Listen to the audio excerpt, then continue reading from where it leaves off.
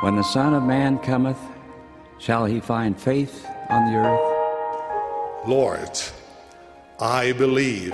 Help thou mine unbelief. May our testimonies be as deep and as strong as that of Jacob, who, when confronted by one who sought to destroy his faith, declared, I could not be shaken.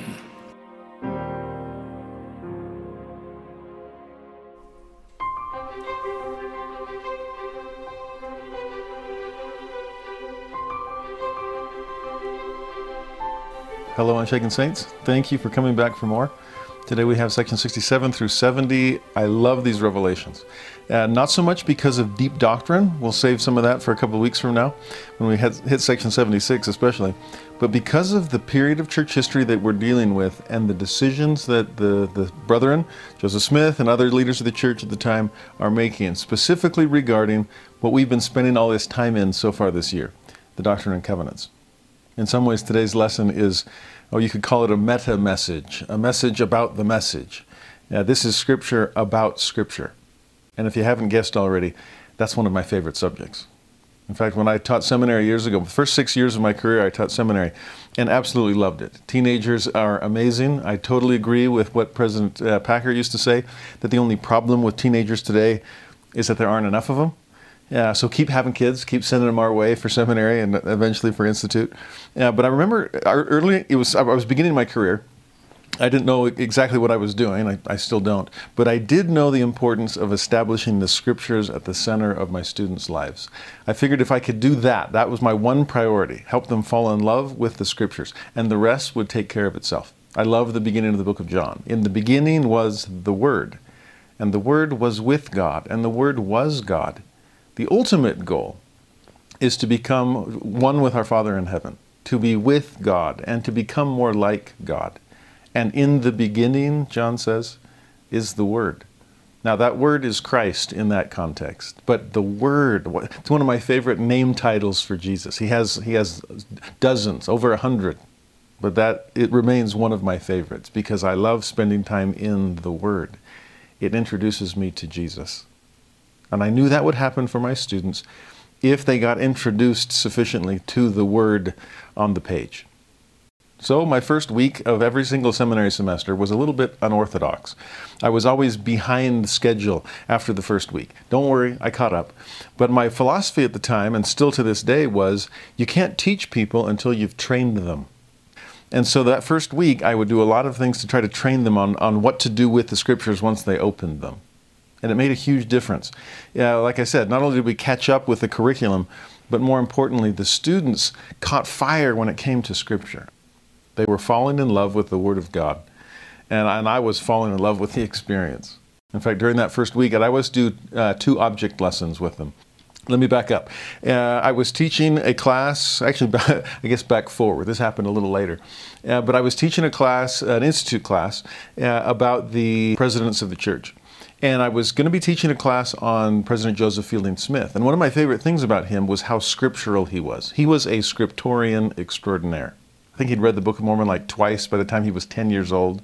He would read a pocket-sized copy of the New Testament as he walked to work in the morning. And then when he walked home, if it was too dark to see, he would just review scriptures that he was trying to memorize on his way home. Well, I happened to be in a master's class at BYU at the time, and Joseph Fielding Smith's grandson, Joseph Fielding McConkie, in fact, the whole name, Joseph Fielding, there's connected to Joseph Fielding Smith, and McConkie, his dad was Bruce R. McConkie. Bruce R. McConkie and Joseph Fielding Smith were 2 of the greatest scriptorians ever. And so their son/grandson, Joseph Fielding McConkie, amazing scriptorian too. I figured, well, this is all part of the family tree. I asked him, I have to teach a class about your grandpa. And I want to focus on, among other things, on his love for and understanding of the Word of God. How did he do it? What insight can you give me? What was Grandpa's secret in coming to understand the Word of God so well? And Brother McConkie didn't have to think about it for a second. He just fired back with 2 words. And I'd give anything to remember what those 2 words were. But anyway, no, I'm kidding. I do know the 2 words. He said, it's consistency and intensity. That's it. My grandpa was consistent in his scripture study. He always did it. And he was intense in his scripture study. In fact, you could say that he was intensely consistent and consistently intense in the time that he gave God to understand God's Word. And I was so grateful for that, because turns out the 2 object lessons that I had begun every single seminary semester with focused on consistency and intensity in our scripture study. For the consistency one, I would always bring a student. You had to kind of gauge them really quickly early on, because I needed one that was just weird enough that he would actually run with me on this object lesson. And the Lord always provides. And so I'd bring up a student and ask him if he knew how to brush his teeth, and of course he did. And I'd say, well, good, because I want you to train the rest of the class. And they're like, what? I'm assuming everyone else knows how to brush their teeth too. I'm like, well, yeah, in the normal way. But you see, it's such a waste of time to have to do it morning and night every day. If there was a way to just get it all done for the week, imagine all those little 2-minute segments that you'd save over the course of the time. And so we're going to practice. And I'd start putting toothpaste onto the toothbrush, but I would put 14 rations on it. Like, here's Monday morning, and then Monday night, and then Tuesday morning and Tuesday night, and Wednesday morning and Wednesday night. And this thing was a big blob of toothpaste by the time it was done. And I said, go for it. And he would stick that. It was always a he. It was the guys that were weird enough to do this. And he'd stick this glob of toothpaste in his mouth. I mean, barely enough for the brush to fit, right? And start brushing, and gagging, and blue foam coming out of his mouth. It looked like a Smurf with rabies. But it was always funny to just see the reaction of the students, and I wanted it to be graphic enough that it would stick in their heads.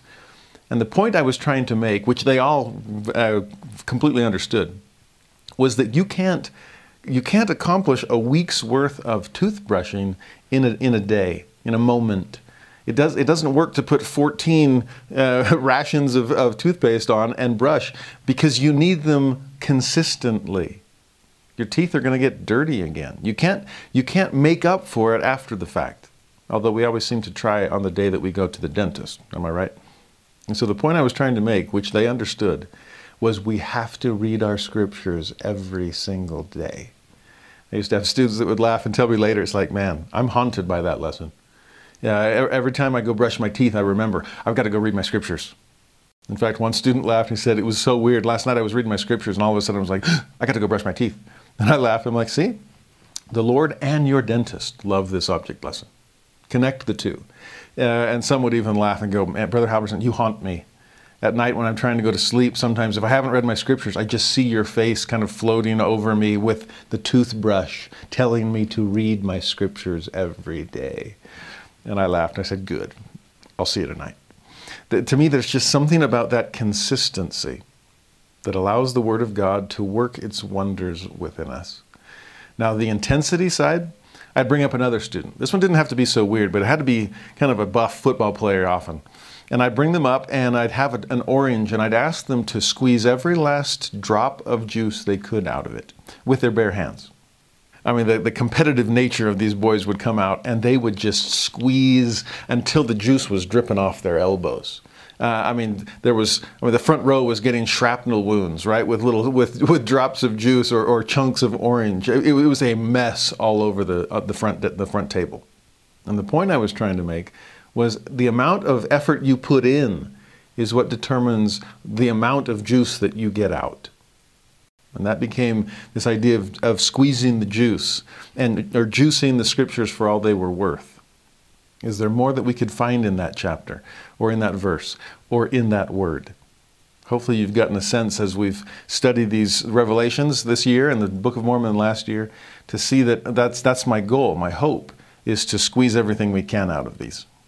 In fact, looking back over those 6 years of teaching seminary, and meeting just hundreds of incredible young adults, teenagers, and watching the change that the scriptures wrought in their lives, I'm reminded of 2 gifts that I received.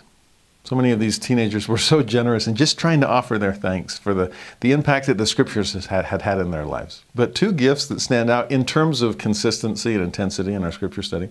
One young man, I can't remember if we picked on him to do it, but he was definitely weird enough to brush his teeth in front of the class. I loved this guy. He gave me a tie. And it was a tie that was kind of 3-dimensional because it had a toothbrush on it with what looked like a literal glob of toothpaste. That was the 3D part. Some kind of plastic thing that pinned through the back. But it was our lesson that I could wear around my neck. A toothbrush, toothpaste tie. It's awesome. And another, this was an amazing one, where a student, it was the end of the semester. I came back, the students all left, and I went into my office just to kind of, okay, we did it. Another crop of students ready to go on and take on the world. But there on my desk was a gift. And there was a note attached that said, Brother Halverson, I just wanted to thank you for this semester. This was the lesson that meant the most to me. And it was a painting of orange juice. A cup of orange juice, an orange wedge there on the side, but within each of the segments of the orange, it was scripture. And little scriptural texts were floating in the orange juice. I consider that painting a masterpiece. I have hung it in every office I've had as I've gone around the country on different assignments for church education. In fact, fun sequel to the story, the student who painted it for me did not sign their name. And for, I don't know, 15 years, I was just like, I wish I knew who had done this. It was an amazing example of anonymous giving. But years later, like I said, like a decade and a half after the fact, I was teaching a class at the Institute on scripture study. And I was trying to explain consistency and intensity. College students are a little less likely to be to do those kinds of crazy object lessons in front of people. So I would just tell the story of the object lessons that I did in seminary. And the college kids got the point. But I had that painting on display, and I was telling the story of it. Well, little did I realize, but there in the classroom, we were in the chapel, tons of wonderful young adults coming to class, and a visitor had come, an old seminary student of mine that I hadn't seen in 15 years or so. She just happened to be in town, happened to hear that I was teaching a class that night, and so she just came so we could catch up.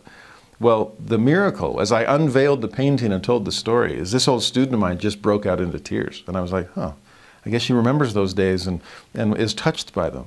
Well, it was a lot more than that, because after class, she came up to me and said, Brother Halverson, that's my painting. I painted it, and I can't believe you kept it. And I was like, what? I can't believe you didn't sign it. Of course I was going to keep it. I love this. You have any idea how many people I've shown this painting to? Everywhere I've gone, I've tried to train people on scripture study and the intensity that ought to go into it. And your painting is Exhibit A.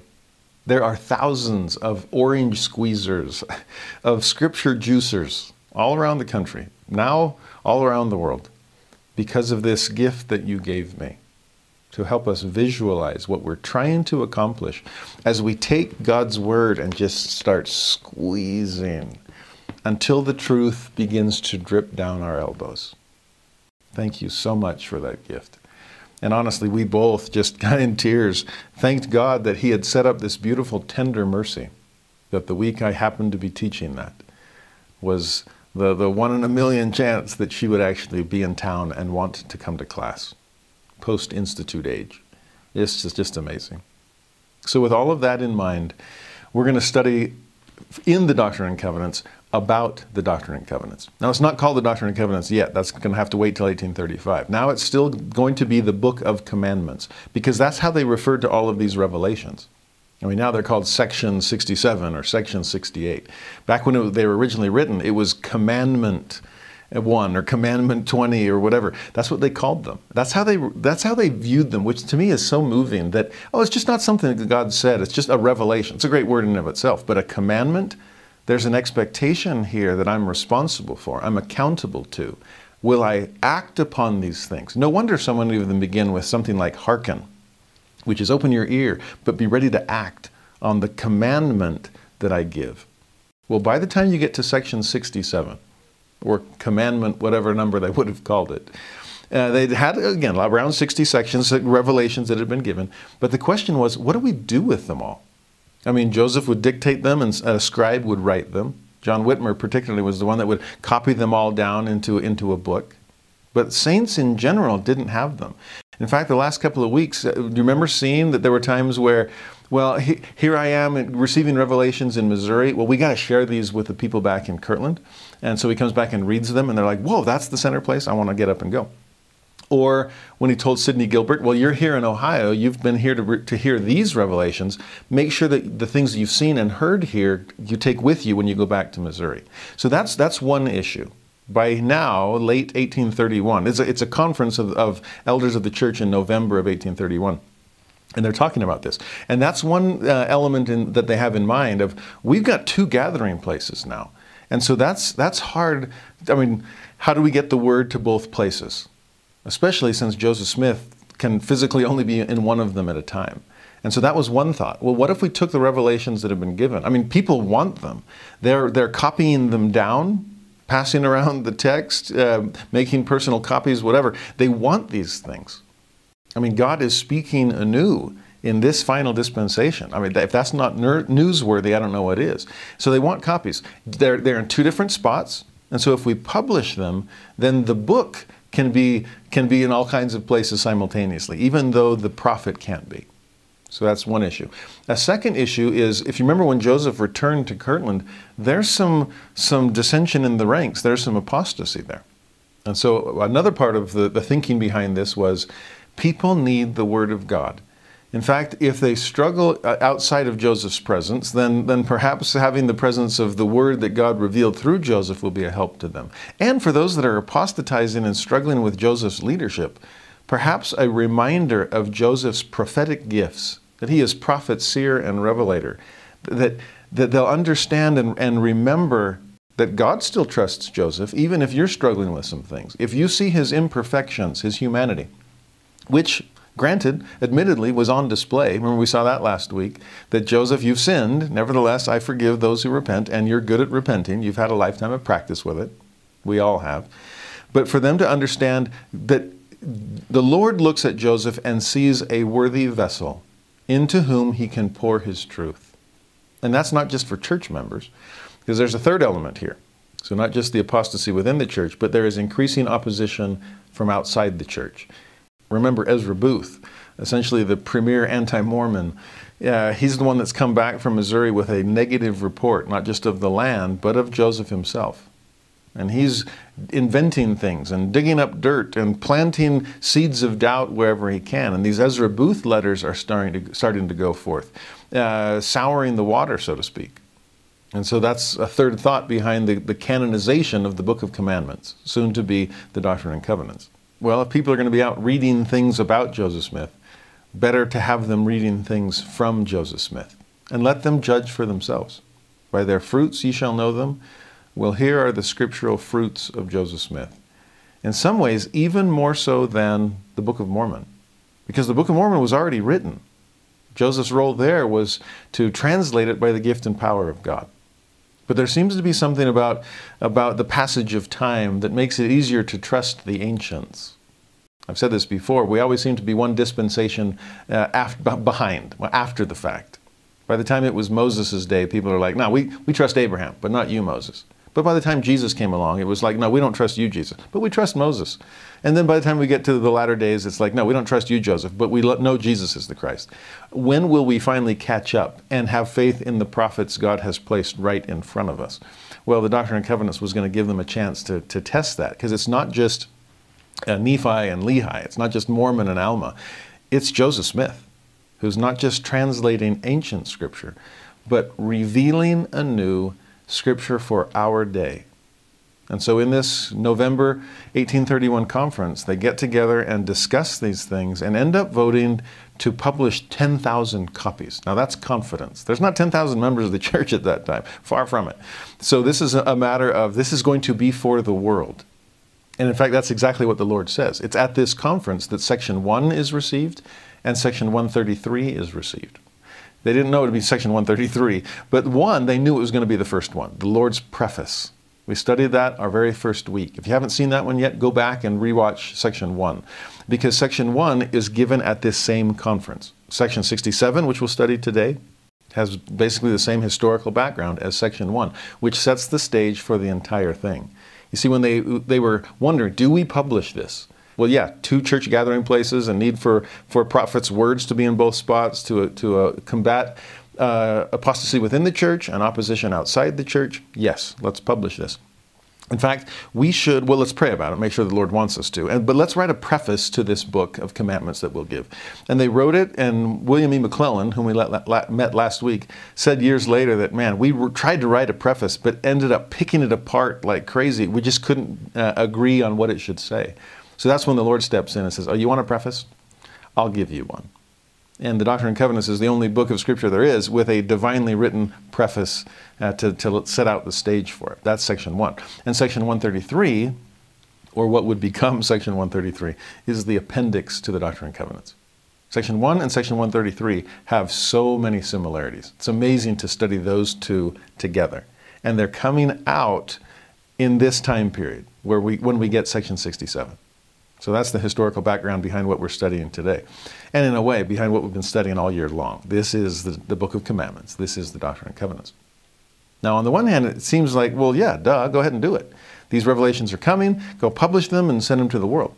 I mean, there's a lot more than 10,000 copies now. By the way, they had more faith than the reality would allow, which is a good problem. Remember the side mirror. Objects are further away than they actually appear. There was no way originally that they could pull off 10,000 copies, especially with the kind of opposition they faced in Missouri. The destruction of the printing press, the tarring and feathering of Edward Partridge, the beautiful story of the girls that run out and start gathering pages of the Book of Commandments and go hide in the cornfield. Yes, that kind of opposition took a dent out of the number of copies that there would be. Eventually it went from 10,000, well, let's print 3,000. But like I said, there's an innumerable number of copies that have been printed now. And so we kind of take it for granted that, of course, Joseph's going to canonize and publish the revelations that he receives. But that was a question mark. And not just for the reasons that we're going to see today in section 67. To repeat something I taught back in that section 1 video, just very briefly. The idea of canonizing something I call it stages of canonization. Throughout history, scholars have tried to come up with criteria for canonization. And they typically, depending on who you ask, there's different numbers, but they typically come down to 4. Number 1, apostolicity, fun word to say. Did it come from an apostle? Can we trust the source? Second, orthodoxy. Does it agree with other scripture that we already know is true? Third is Catholicity. And Catholic doesn't mean Catholic Church with like a capital C. Catholicity, lowercase c, simply means universality. The Catholic Church is supposed to mean the universal church. Okay? So Catholicity means, well, is this scripture meant for everybody? Because perhaps this is just individual revelation instead of institutional revelation. We've talked about that set of contraries frequently throughout this year. And then the fourth thing is traditional use. Because if Catholicity expands the scope in terms of space, it's not just for its immediate audience of 1 or 2 or whatever, it's for the whole Catholic universal church. The traditional use one expands its reach by way of time. In other words, it doesn't just resonate with its immediate generation, but subsequent generations also look back at that scripture and say, wow, it's continuing to speak to me. It's still answering the questions of my day, not just the questions of the day in which it was written. So that's why we still study the Bible thousands of years after the fact. It's why we still find resonance and relevance in the Book of Mormon. And that's the question for them. Well, will the Doctrine and Covenants will it have a long shelf life and outlive its origin? Now, as I've taken and pondered and studied those 4 criteria for canonization, I've realized that in a way there are stages of canonization. And to me, it's the Doctrine and Covenants and church history is the best place to watch the stages unfold. Because with every other book of Scripture, it's again, past tense. It's already done. Of course it's canon. First stage is the revelation stage, where it goes from God to prophet. And it's like, well, is that truly from God and is it truly to a prophet? That's the criterion of apostolicity. And for Joseph Smith, it's like, is God speaking to Joseph? And as people are gaining a testimony of his prophetic role, then his words pass the test of apostolicity. The stage of revelation has taken place. God to his human servant. But again, that's typically in the servant's mind and heart, or in their mouth, and they're speaking it. Going from spoken word to written word, that's the stage of revelation to Scripture. See, it's one thing to be in the moment and to hear something, but to write it down, then all of a sudden it changes the dynamics of the learning process. I mean, you can pore over every word, and that's good because you can really study it and internalize it and memorize it and so on. But also negatively, you might end up making the scriptures an offender for a word. I mean, the permanence of something, I've worried about that when it comes to making these videos. There's a permanence here that's far beyond what happens in my institute class, where they're there for an hour or an hour and a half, and we have this amazing experience, and then they're off on their merry way. And they can't, like, what exactly did he say there? And did he mean that word? There are times I recognize my own imperfections, every week, basically, when I'm filming and then editing these videos. I'm like, that's permanent, and I messed up there. Well, it wasn't false doctrine. Thank you for being understanding with my humanity. But again, the permanence, that's a tricky thing. But to go from revelation to text, from word to scripture, that stage of authorization, that stage of canonicity, is where you can really test the orthodoxy and the Catholicity criteria. Is it orthodox? It's written down now. Can we tell that it's all one great whole? Does it fit? Has it changed the shape of the canon or just increased its density? Can these prophets get along? Do they agree with one another? And Catholicity, now that it's in print form, it can go out and cover more geographic space. Just like we said, Joseph can't be in both church headquarters, okay? 2 gathering places. Well, we're going to have to test the Catholicity of these words. We're going to put them in print so they can be in both locations. And if that's spreading over space, then now it's our turn. Will it spread over time? None of us live in November of 1831. And are we still finding relevance to this? This is now the criterion of traditional use. And it's the final stage in those stages of authorization. From God to human prophet, then from spoken word to written text, and then from written text to living, ongoing community. It's now on us. And we're going to see some of that shared responsibility in the revelations that we're going to see today. What do we make of it? Do we still find relevance in the words that were written almost 2 centuries ago? And if there's one responsibility I feel as a gospel teacher, it's to help a rising generation find continuing relevance in ancient or early American scripture, because I want that criterion of traditional use to hold. I do believe that Joseph was a prophet, that the first stage of authorization is in place. I do believe these spoken words were worthy of being written down so that I can pore over every punctuation mark. And I do believe, and I'm grateful for, and honestly humbled by this shift of authority from text to community, that we have a responsibility to continue to breathe life and meaning into these words. I pray that it happens every week for you, that as we open these words, our eyes end up being opened by the Spirit to see, wow, that still speaks to me across a gap of space and time. I testify of the Scripture's truthfulness and timeliness and timelessness. And in fact, I'm not the only one to testify of this. At that conference, when they finally decided, yes, we're going to do this, we're going to go through these stages of authorization, and it meets the criteria of canonization, we're going to canonize the Book of Commandments. They gave a similar testimony. In fact, within their testimony, you can see this wouldn't have crossed their mind, but you can see the criteria of canonicity come forth. They praised and accepted and testified of the Doctrine and Covenants as, quote, the foundation of the church in these last days. That's orthodoxy. And a benefit to the world. That's Catholicity. Showing that the keys of the mysteries of the kingdom of our Savior are again entrusted to man. That's apostolicity. And the riches of eternity are within the compass of those who are willing to live by every word that proceedeth out of the mouth of God. That's traditional use.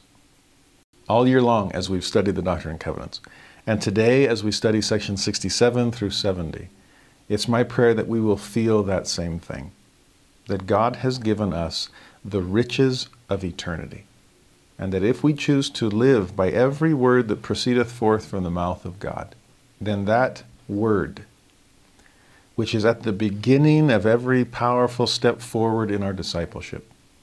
That word will bring us back to be with God and help us to become more like God. That's my prayer for today and every day. So section 67, verse 1. Behold and hearken, O ye elders of my church, who have assembled yourselves together, whose prayers I have heard, and whose hearts I know, and whose desires have come up before me. I love the combination of elements there. Your prayers, your hearts, your desires. In fact, true prayer ought to be all three of them. It's not just something you say, but is the desire really there, and is your heart in this? If it's just prayer without the other two, then it's not really prayer. But what's interesting, as we'll see in context of this revelation, the decision that the brethren need to make at this conference is one that they're struggling with. And it's not just the prayer there. I mean, that's the initial thought, is should we publish these things? And so, let's pray about it. Okay. And the Lord is like, yes, I've heard your prayer. Should you pray? Should you publish these things? I'll give you a quick answer. The answer is yes. But what's interesting is the Lord lets them know it's not just your prayers that I'm recognizing. It's your desires, and that can be both good or bad. I mean, what's the purpose behind your prayer? In this case, what desires do you have regarding these revelations that you've received? And perhaps even more importantly, that middle one, whose hearts I know. We spent a lot of time talking about that last week, especially in section 64. For I, the Lord, require the hearts of the children of men. In some ways, go in this order, from prayer back to desire, back to heart. Because if your prayers are what you say you want, then your desires are what you really want. And behind those desires is a heart that's letting you know why you really want what you really want. I love that the Lord is drilling back far beyond just the spoken petition. And that's true for each of us. When we pray, do we recognize the desire that's behind it? And do we recognize the heart that is behind the desire that's informing the prayer? We may not recognize it, but God certainly does. And the heart that God requires wasn't completely right among these brethren.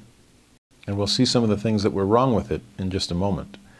In verse 2, behold and lo, mine eyes are upon you, and the heavens and the earth are in mine hands, and the riches of eternity are mine to give. Now, it's one thing at the beginning there to say, I got my eye on you, to see your prayers and your desires in your heart. It's another thing to put it in big picture context of, you understand the heavens and earth are in my hand? You've got some questions about printing and publication and number of copies. That was their main kind of initial question. How many should we print? And it's like the Lord's like, can I step back and show you big picture? The heavens and earth are in mine hands. 3,000 copies, 10,000 copies. Eventually we're going to flood the earth with it. How we start may be beside the point.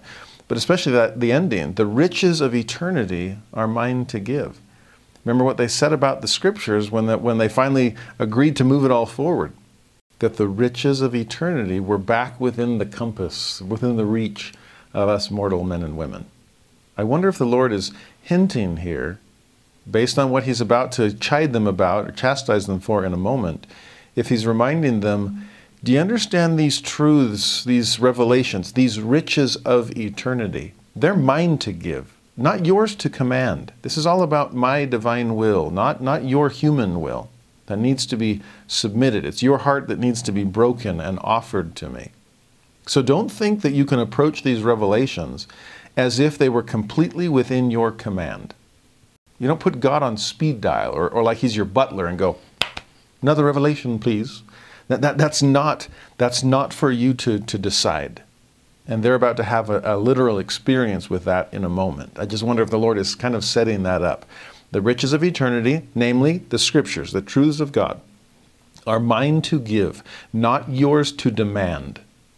In verse 3, this is where the chastisement comes.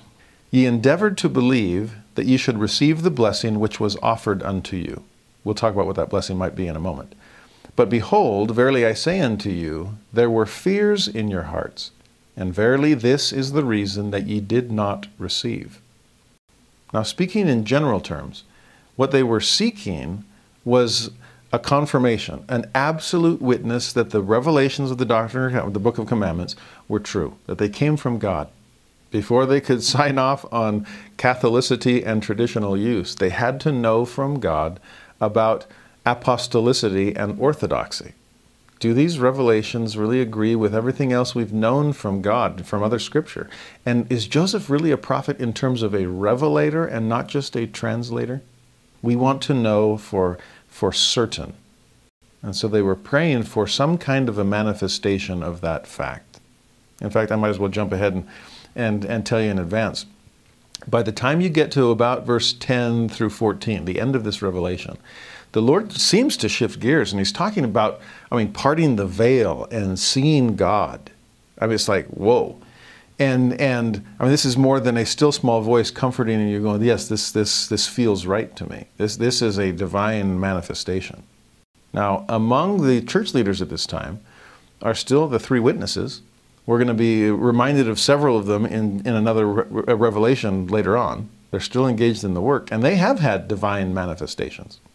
Oliver Cowdery, restoration of the Aaronic priesthood, restoration of the Melchizedek priesthood. Oliver Cowdery, David Whitmer, and Martin Harris, the three witnesses of the Book of Mormon, a divine manifestation, the angel Moroni, the voice of God. That's what they're hoping for and wanting for the Doctrine and Covenants. Even the 8 witnesses, it wasn't as miraculous as the 3. It was more of the head version than the heart version, the natural more than the supernatural. But still, they got to see the plates. They got to heft them. There was an obvious confirmation that Joseph had plates. Well, they're wanting similar proof, perhaps to the level of a vision of the Lord himself. And in fact, it was just, a week or so earlier that Joseph Smith had said that if the saints were to come together with one heart and one mind, remember those are the definitions of Zion. If you can come together with one heart and one mind in faith, in fact, the way he put it was in perfect faith, then the veil might as well be rent today or tomorrow or next week, any other time. It's only been a few days. Is that still ringing in the brethren's mind of, we want the veil to part. We want to see the Lord so that personally he can testify to us. He can prove to us that these words are as true and as worthy of canonization as anything else he's ever given. That's what we want. But the interesting thing, again, back to verse 3, is they endeavored to believe that they could receive that blessing.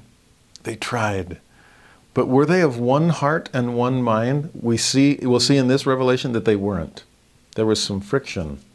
And that static gets in the way of a clear communication.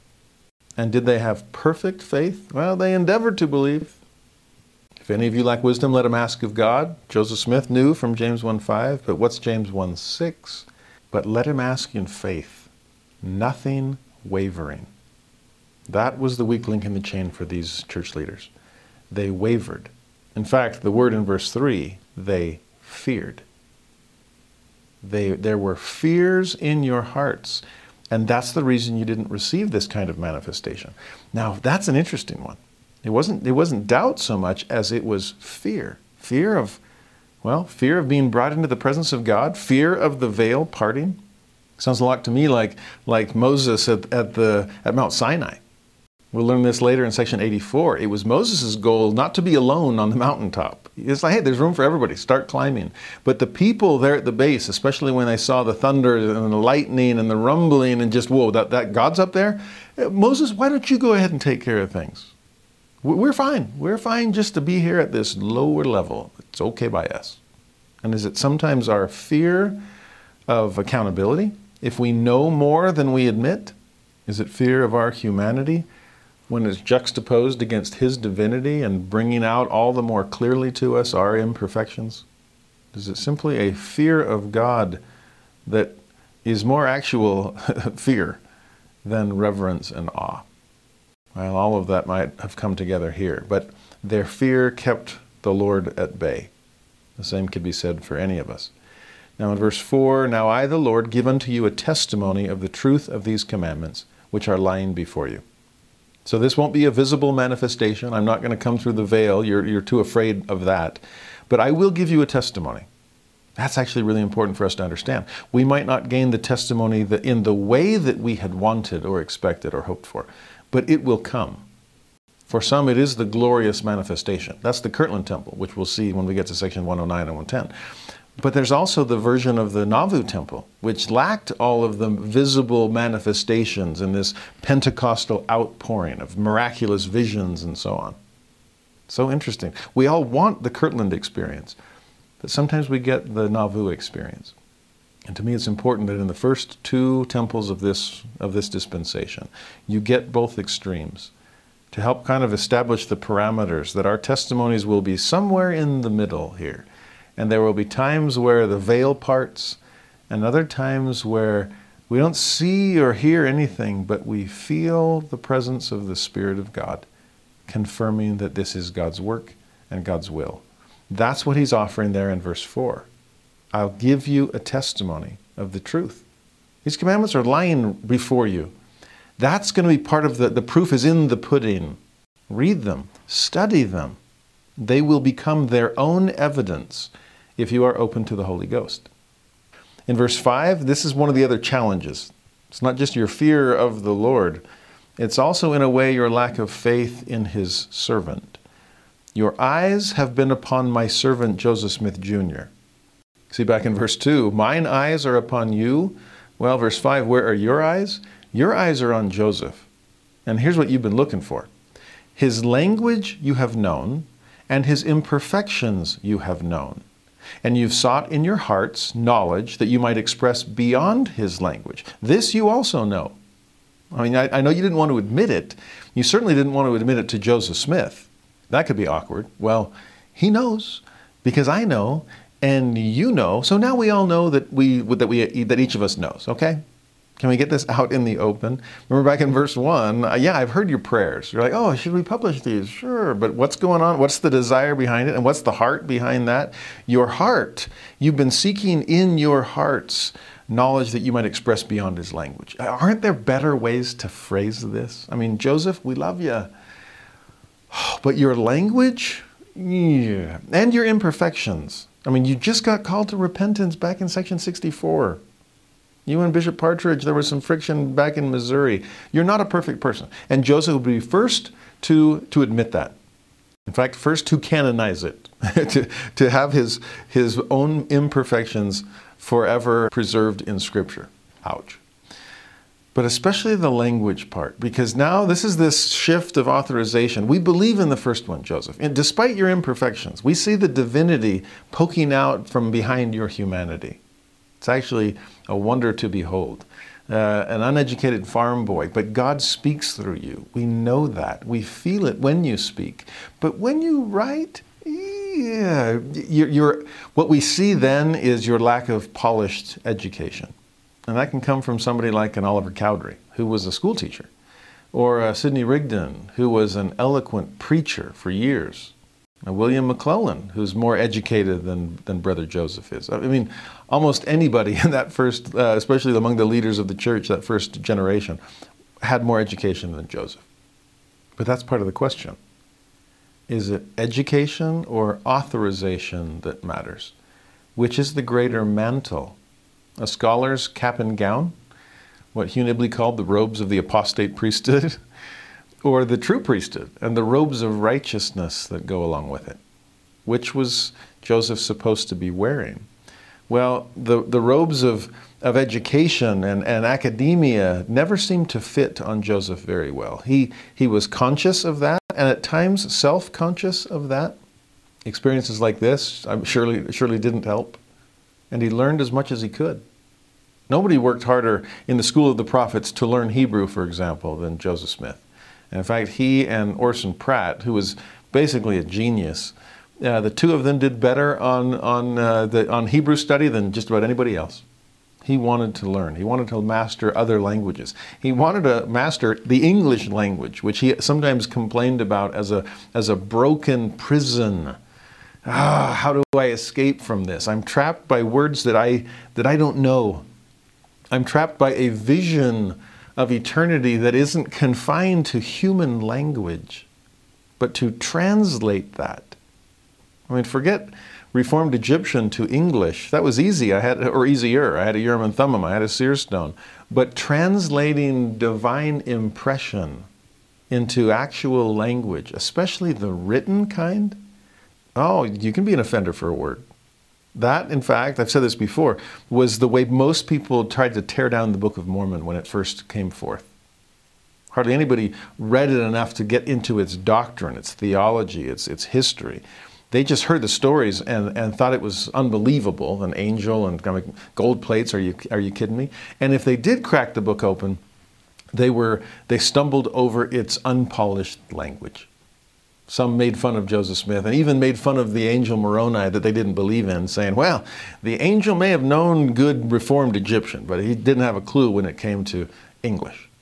Joseph may have had a gold Bible, but he could have used Webster's dictionary. I mean, that came out just 2 years before the Book of Mormon did. He could have used some of that. And they mocked the spelling or the punctuation or the grammar of the Book of Mormon in its first edition. Well, the saints here, the leaders of the church, are super concerned. That's part of their fear, not just fear of gaining a testimony, but fear of other people not gaining a testimony, because they're going to trip up over the language of these revelations. Section 1, that preface that was received at the same time, what's the Lord say? I speak unto man according to their language, that they may come to an understanding. I have to condescend verbally, just like I condescended physically. I've been teaching the sunbeams with my wife. It's an amazing calling. I love 3-year-olds. It's my favorite age. But it's definitely a lowered translation of how do I take concepts of the Doctrine and Covenants? How do I take divine truth and reduce it to a 3-year-old level? Well, the riches of eternity that are God's to give, not ours to command, well, in what form will He give them? Whatever form we can understand. Now, can Joseph's language be polished? Yes, he knew that and admitted it and worked on it. In fact, there was some editing that was going on these revelations, even after this particular section came. And Joseph used Oliver Cowdery and Sidney Rigdon as helpers in that. If there's a grammatical, if there's a word that could have been said better, or a grammatical construction, if the syntax is a little bit off, I don't want my weakness, my imperfection, to become a stumbling block for other people. But the bones are good. The revelation itself is true. God Himself will give us a testimony of the truth of these commandments lying before us. That's what they're really after. And so the Lord gives them another option. If one have the veil part and have absolute knowledge, perfect conviction that this is God's Word, well, verse 4, I'll give you another testimony of the truth, and here's one way it can come. Verse 6, I call this the divine dare, because God dares this assembly of church leaders to do something. Fine, your eye has been on Joseph. Well, my eye's on you. You recognize his imperfections. Well, do you recognize your own? You're worried about his language. Well, you do better. Seriously, I dare you. Verse 6, seek ye out of the book of commandments even the least that is among them, and appoint him that is the most wise among you. And then in 7, if there be any among you that shall make one like unto it, then ye are justified in saying that ye do not know that they are true. I'm amazed at the bravado on the part of God. Like, go for it. Do your best. In fact, I can beat you with one arm tied behind my back. The equivalent. I'll give you I'll let you pick. It doesn't even have to be something as lofty as what we saw in section 38 or 43 or 45 or 18 or 19. I mean, I could go on. These masterpieces of revelation that we have spent the last 6 months studying. No, I'll let you pick one of those throwaway sections that people seem to skip over in gospel doctrine because we don't have time for that. Pick the least among them. I'd be curious to know which one they would have picked. I mean, admittedly, some chapters aren't as power-packed as others. And the Lord seems to admit this too when He says, well, take the least among them. But even the so-called least can speak to our needs. can answer our prayers, can reveal the mind and will of God. And that's what we're really after. Not some kind of merely mortal eloquence. What conveys the power of God? What's real Scripture? So here's the divine dare. Go for it. See if these words are merely mortal. Because as you write, you'll know that yours are merely mortal, and then you'll be able to juxtapose the two and discern. In fact, if we're taking the least of Joseph, which you consider the least among you as far as education is concerned, and take the greatest among you, intellectually speaking, and pull off your greatest effort, I'm trying to stack the deck in your favor. Go for it. Well, at this point, I would probably be like, never mind, I'm good. Let me pray a little bit more about the Doctrine and Covenants and get a testimony that way. But amazingly, William McClellan is like, yeah, I'll give it a shot. According to Joseph's recollection, after the foregoing was received, this revelation, William E. McClellan, as the wisest man in his own estimation, having more learning than sense. That's a huge difference. Yes, McClellan did have a lot of learning, not so much sense. Joseph, on the other hand, didn't have much learning, but had an incredible good sense. And more importantly, a great sense of the Spirit. Well, McClellan, having more learning than sense, endeavored to write a commandment like unto one of the least of the Lord's, but failed. So they tried the test, they took up the divine dare, and he couldn't pull it off. And then I love what Joseph said about what everybody began to realize, what he had long known, but what these other church leaders were beginning to realize. He said it was an awful responsibility to write in the name of the Lord. He could have said it's hard enough to speak in God's name. I imagine every Melchizedek priesthood holder can admit that. But to write it down, Joseph went on, the elders and all present that witnessed this vain attempt of a man to imitate the language of Jesus Christ renewed their faith in the fullness of the gospel and in the truth of the commandments and revelations which the Lord had given to the church through my instrumentality. Interesting, he calls it a vain attempt. Did he mean vain like it didn't work, it didn't happen, or vain in terms of prideful? Well, it ended up being both. And I love how Joseph described his role at the end of that statement. This experience, this failed attempt, restored their faith in the revelations which the Lord had given the church through my instrumentality. My instrumentality, I'm just an instrument. And yeah, I might not be the sharpest tool in the shed as far as grammar is concerned. I'm sorry. But even as weak as an instrument as I might be, I'm the one the Lord picked up. Because starting at least by the time I was 14 years old, he saw in me somebody humble enough not to be vain, neither to be prideful, nor to be a failure in God's hands. I'm sorry for my inadequacy. I'm sorry for my weakness. Believe me, nobody sees it more than I do. My eyes are upon me. I know God's eyes are upon me. But he also sees amidst my weakness, he sees his own strength and my willingness to tap into it, to rely upon it, instead of rely upon my own weak words. That's what we're getting at here. Who are you relying upon? And where is the source of strength? Does the power come from eloquence or from authority? Does it come from scholarship or does it flow from the Spirit of God? Could revelations be polished into better language? Sure. Can you write something that sounds a lot like something Jesus might say? In fact, it's interesting, Benjamin Franklin, generations before, had written, there was actually a whole genre called pseudo-biblical literature. And there were all kinds of people during this time period that would write things and try to say it in the language of King James Scripture that everybody was familiar with. Franklin would always laugh because sometimes he called it Genesis 51, since Genesis only has 50 chapters. But he wrote a parable that sounds a whole lot like the Old Testament to try to teach a principle about religious tolerance. It's actually a great piece of pseudo-biblical literature, but it ain't the Bible. It's actually some people who have left the church over what they consider Joseph's plagiarism in the Book of Mormon. And they find these other pieces they don't even, most that I've read or come across, don't even know that there's a genre of pseudo-biblical literature out there.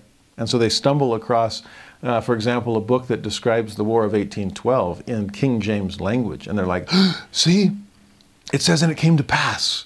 And the number of years and all these things. And it sounds so much like the Book of Mormon. Joseph Smith must have been using this to copy into the Book of Mormon. And it's like, are you serious? Read the whole thing. When the first time somebody freaked out over that and sent me the little passage that the ex-Latter-day Saints had pushed out there, I thought, ooh, that does sound a lot like Book of Mormon language. Sounds a lot like King James language. But as a fan of context, I figured, well, I better read the page that it's on instead of just what they cherry-picked and threw out there for shock and awe's sake. So I read the page and I thought, I might as well read the whole chapter. Oh, what the heck, just read the whole book. And when I read the whole book, I was just like, yeah, this is just another example of pseudo-biblical literature.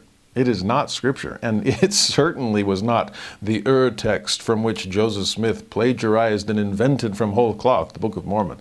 Are you kidding me? Because what spirit do those books breathe? And that's what we're after. Back in verse 4, I'll give you a testimony of the truth that can only come from me. Now, it may not have come in the visible manner or manifestation that you might have been hoping for, that you might have been endeavoring to believe that you might receive. But what about the still small voice? What spirit does it breathe? Remember section 50? How do you teach these things? Is it by the Spirit and power of God or some other way? Because if it's some other way, then it's not of God. And if that's the Spirit by which you teach, then what's the Spirit by which you receive? Is it by the same Spirit? Is it by God? Because if it's not of God, then it's some other way. Will it resonate? Are we tuned to the same frequency? Spirit of God and Spirit of man or woman. That's how you're going to know. And even if you were able to write some piece of pseudo-biblical material, even if you were able to craft some kind of Christ-sounding statement, would it breathe the same Spirit? And would it do so across time and space so that it resonates generation after generation after generation? Now back to verse 7. If you can do it, then fine. You don't have to testify that they're true. You'd be justified in wondering. It's like, I can do just as well as Joseph. But, verse 8, if ye cannot make one like unto it, then ye are under condemnation if ye do not bear record that they are true. I mean, if it's a divine dare, you got to put some skin in the game too.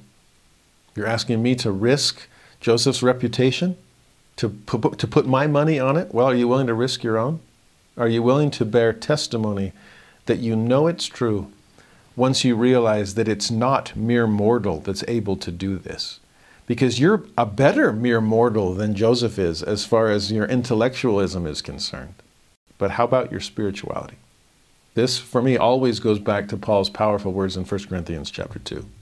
It is God's epistemological model. Epistemology. How do we know what we know? They're trying to come to know for sure that these are God's words and are worthy of Scripture and canonization. Well, how do we know?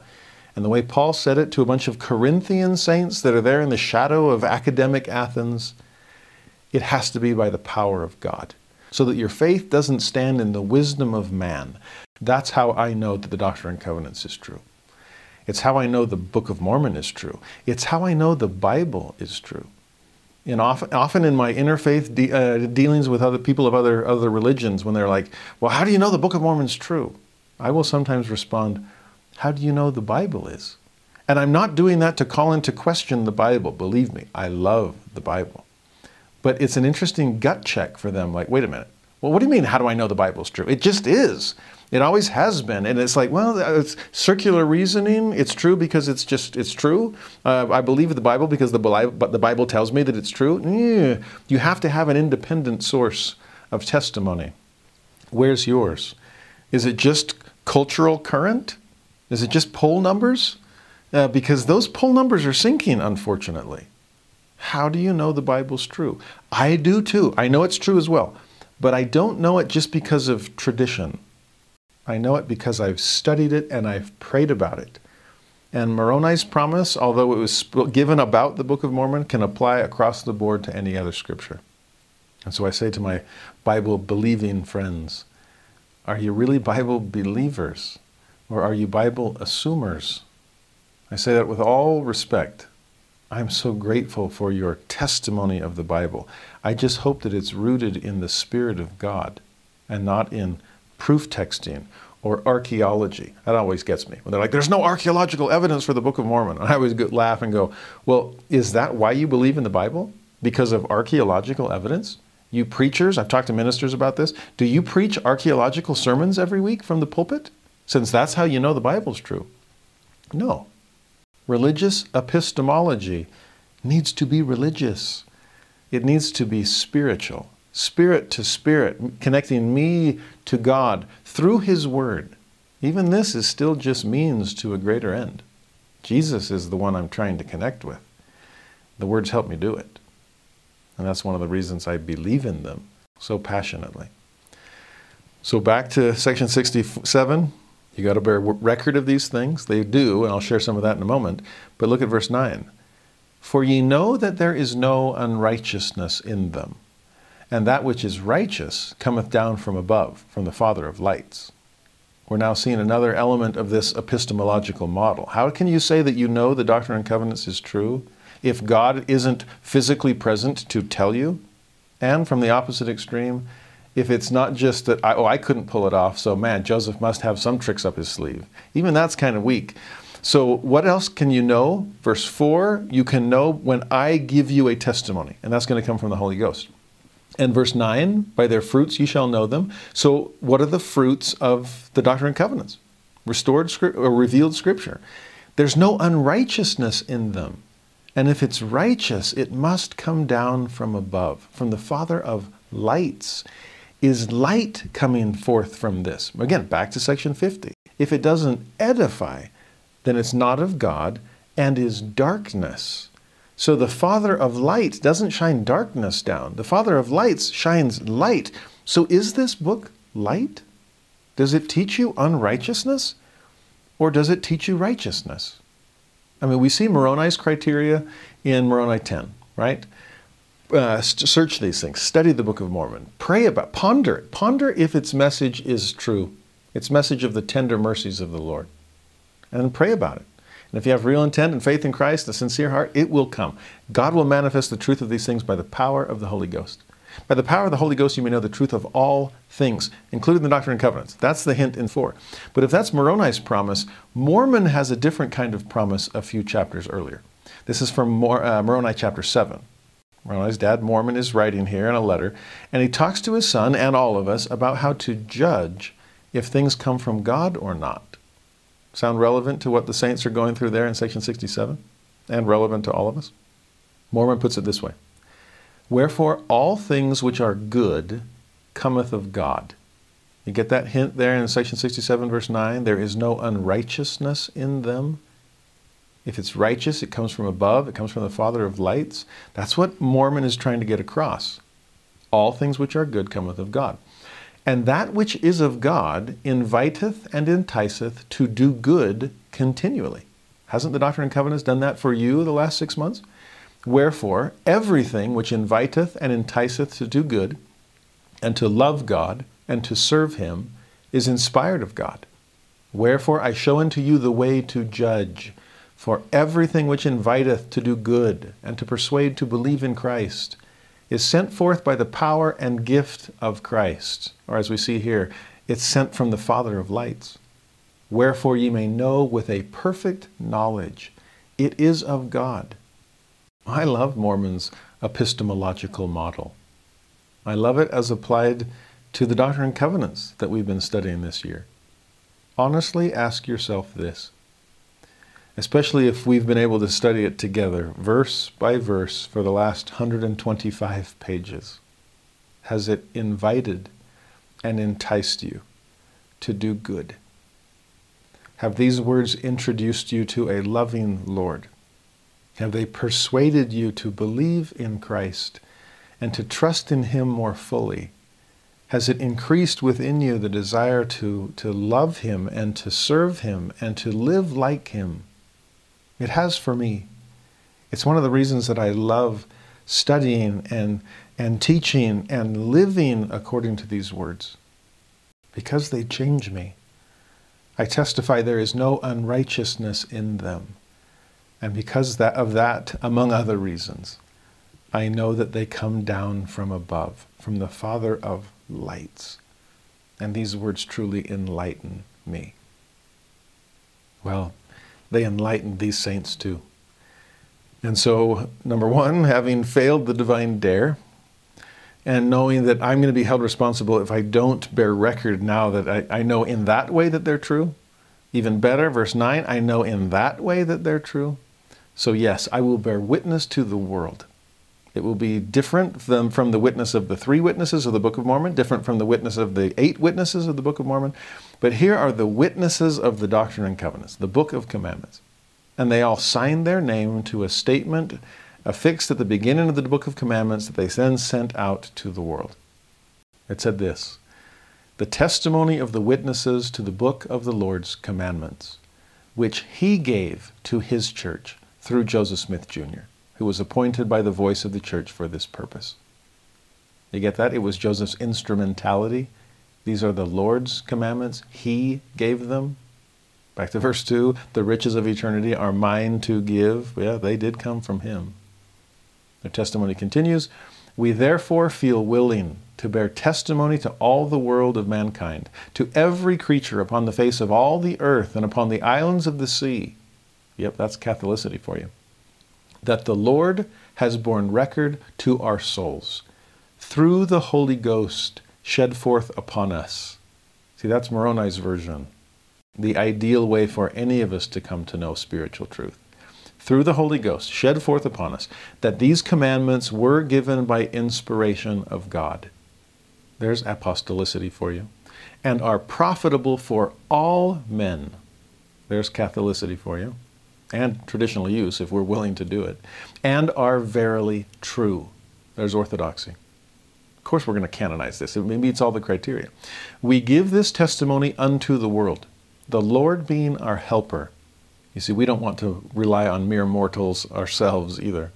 The Lord is our helper, and it is through the grace of God, the Father of lights, and his Son, Jesus Christ, that we are permitted to have this privilege of bearing this testimony to the world, that the children of men may be profited thereby. Oh, it is a privilege to be permitted to bear testimony of these things. And I'm grateful for that privilege myself. I testify that the words of the Doctrine and Covenants are true. Not because of their eloquence, not because of their polish, although I see evidence of both on every page, but because of the Spirit of the Lord that breathes through these words. That was the promise back in section 18, remember? That if you read these words by my power and by my Spirit, then you will be able to testify that you have heard my voice and know that I am. That you'll know that these words are his. I am grateful to have that testimony and to have the privilege of receiving permission to bear it to you. And with that, we go back to that original, the thing that they were endeavoring to believe in. Is the promise still there? Can the veil be parted? I mean, I can know about the truth of the Doctrine and Covenants by other means, other spiritually powerful means. But to part the veil and see God, the way Joseph's been able to, will I ever be able to climb Mount Sinai and see what Moses saw?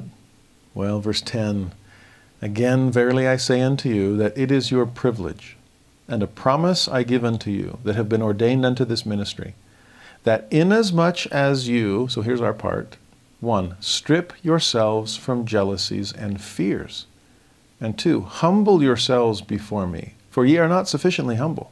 Then, here comes this promise, this privilege, then the veil shall be rent, and you shall see me, and know that I am, not with the carnal, neither natural mind, but with the spiritual. I'm amazed by that promise. You want to do this? First, you're going to have to strip yourself. Now, strip yourself is such a fun verb. I talked about this last year in Alma chapter 5, because it's there when Alma asks the people of Zarahemla, have you been stripped of pride? And I told that horribly embarrassing story of the time when I was a little kid and my dad threw me out of the swimming pool so fast, at my request. I just told him, Dad, chuck me out. I just want to fly. And he threw me out so fast. We were at a hotel swimming pool, I was little, that I emerged from the water with such force that my little swim trunks went, and they were still in the water as a little naked Jared, a little boy, was flying through the air, landed on the other side just yelling, Dad, throw me my swimsuit. So embarrassed. Okay, I was stripped of everything, especially my pride. I was humiliated, or I could say humility-ated. That's what happens when something gets stripped from you. And back then we talked about this difference between being stripped of pride, which seems like an outside source. God is the one that pantses us, basically, rather than simply removing our pride because we realized that it was never something we were supposed to wear to begin with. Remember President Benson's words, God will have a humble people. You can either choose to be humble or you'll be compelled to be humble. Back to the stripping analogy, you can either take your pride off or God will strip you of it. Well, that's the same verb used here. Are you going to strip yourselves? He didn't say strip of pride, but he said of jealousy and fear. And guess what? Both of those are rooted in pride. I'm jealous of somebody else. I don't have what they have, but I want it. Well, that's my pride speaking. Or I'm afraid of what other people will think. Well, that's still pride on my part too. Might be pride from above or pride from below, but either way, it's pride. And you have to strip yourself from those kinds of things. Even your fear, part of it, like we saw in verse 3, was fear of being in God's presence. But what about just the fear of what people will think about these scriptures if we really do print them and send them forth? What if they're just not good enough? Because Joseph's language isn't good enough. And the Lord's like, I got this. Paul knew that. When I am weak, then am I strong. Moroni learned that. I'm afraid the Gentiles will mock because of these things. That they'll recognize the weakness in our writing. I mean, honestly, Ether 12 is so much like section 67. It's just a more personal, kind of soul-searching on Moroni's part. I am not good enough. Joseph had already gone through that kind of soul-searching early on in his ministry. Well, there it's Moroni's turn. And what's the Lord say? Fools mock, but they shall mourn. And my grace is sufficient for the meek. My grace will be sufficient for them. If people trip up over the language of Scripture, okay, I'm willing to work with them on that. Because guess what? They need to be stripped of their pride as well. And maybe by speaking through weak language and removing the possibility of placing trust in the arm of flesh or the arm of flash. We're going to strip that arm down so that all that's left to determine to know nothing but Jesus Christ and Him crucified. That's Paul in 1 Corinthians 2. That's how we're going to do this. You've got to strip yourself from jealousy and fear. You've got to humble yourself because you're not sufficiently humble. That's another thing that Alma asks in Alma 5. Have you been sufficiently humble? The humble part is hard enough to have that adjective, but to then force the adverb, sufficiently? Oh, seriously? You mean it's not enough to be humble? I have to be humble enough? That's hard. How do I know when I've reached the minimum? Well, you'll know when the Spirit begins to speak to you. You'll know when righteousness comes from the Father of lights. That's when you know you're sufficiently humble. And ultimately, how will you know? Because the veil will part. The veil that separates God from humanity. I love that He calls it a veil rather than a wall. Ask any bride who's worn a veil. They're supposed to be thin. In fact, they're supposed to be almost transparent. And the word God uses to describe what separates Him from us is veil. But we typically control just how thin or how thick it ends up being. No wonder Moroni says, to rend the veil of unbelief. You see, when Jesus was crucified and the veil of the temple, which literally separates the presence of the priests from the presence of God, the holy place from the Holy of Holies, when that veil was rent in twain, it said it was rent from the top to the bottom. In amazing detail. That this isn't us forcing our way into God's presence. This isn't some coup. This is God from above, heaven, Father of lights, rending the veil, ripping it downward, saying, I want you to come in to my presence. That's what the crucifixion of Christ accomplished. But if the veil of separation starts opening from the top, the veil of unbelief starts opening from the bottom. That's the one that we rend in twain. So that then, eventually, in God's own time and in God's own way, then He can rend the veil of separation. We get rid of our unbelief. God will get rid of our ignorance. Now, verse 11, for no man has seen God at any time in the flesh, except quickened by the Spirit of God. Quickened doesn't mean to be made faster. It means to be made alive. Spiritually speaking, to be quickened by the Spirit of God. Remember Moses chapter 1, where Moses had to be transfigured in a way to be able to endure the presence of God. The transfiguration, at the Mount of Transfiguration, where Peter, James, and John see the Lord transfigured. There's a difference here. If you picture a mountain climber and they have to acclimatize, there's an adjustment to the elevation that their body has to undergo, or they won't be able to survive the conditions at the top of the mountain. Or picture scuba divers. That's instead of going up, now let's go down. And the water pressure. My son was learning to scuba dive, and he was just talking about just how scary it was. They put the fear of God into you, or at least the fear of water pressure. That as you come up, you've got to be breathing out. You've got to do it slowly, because your body has to be able to gradually adjust to the kind of conditions that it's in. Well, here the Lord is asking all these people and us to get into spiritual shape. We don't want altitude sickness. We don't want the bends, spiritually speaking. We need to be quickened by the Spirit of God in order to be able to see God in all His glory. Verse 12, neither can any natural man abide the presence of God, neither after the carnal mind. So it's neither natural men nor natural minds that can abide God's presence. I'm interested about that carnal mind statement. Just like he mentioned carnal and natural mind back in verse 10. The mind as opposed to the heart. A purely rational epistemology rather than a truly spiritual one. And what were these church leaders struggling with? And what did the Lord kind of force them into? Fine, you want to do it a purely rational way? Then you try to write Scripture. And you try to breathe life into it. You try to quicken it by anything less than the Spirit of God. And no wonder your efforts will be vain and they will fail. Because it's not the natural man nor the natural mind that can tap into the power of God, let alone produce things that have God's power. I've wondered sometimes, what would it be like for, again, to climb the mountaintop without getting used to the altitude, or go down into the depths scuba diving and never get used to the water pressure?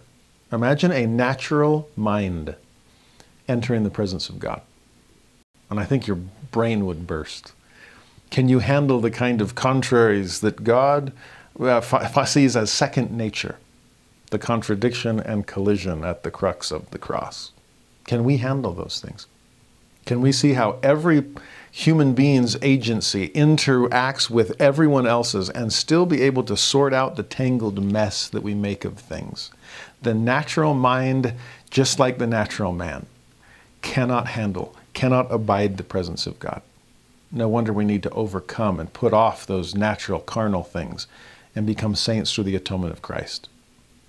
Verse 13, ye are not able to abide the presence of God now. Whether it was fear or pride or jealousy or all of the above, you can't abide my presence now. In fact, you can't even abide the ministering of angels. That's okay though. I'm patient. I'm eternal. I got all day. Wherefore continue in patience until ye are perfected. And perfected, that ed makes all the difference. That's the past participle. It's not the adjective. You're not perfect. It's you're perfected. Or as Moroni says, to become perfect in Christ. Be patient and continue in that patience. I played the long game. I am able to make you holy. but it's not an overnight quick fix. Why do you think I restored the Aaronic priesthood with its keys of the ministering of angels? Why do you think I restored the Melchizedek priesthood, which enables us to enter the presence of God? I love what he hints at there in verse 13. You can't handle my presence. You can't handle the ministry of angels. So let you continue in patience through the ordinances of my priesthood, so that the Aaronic ordinances prepare you for the ministering of angels, and the Melchizedek ordinances prepare you to abide in the presence of God. Don't worry, we got this. Just keep progressing. And then verse 14, let not your minds turn back.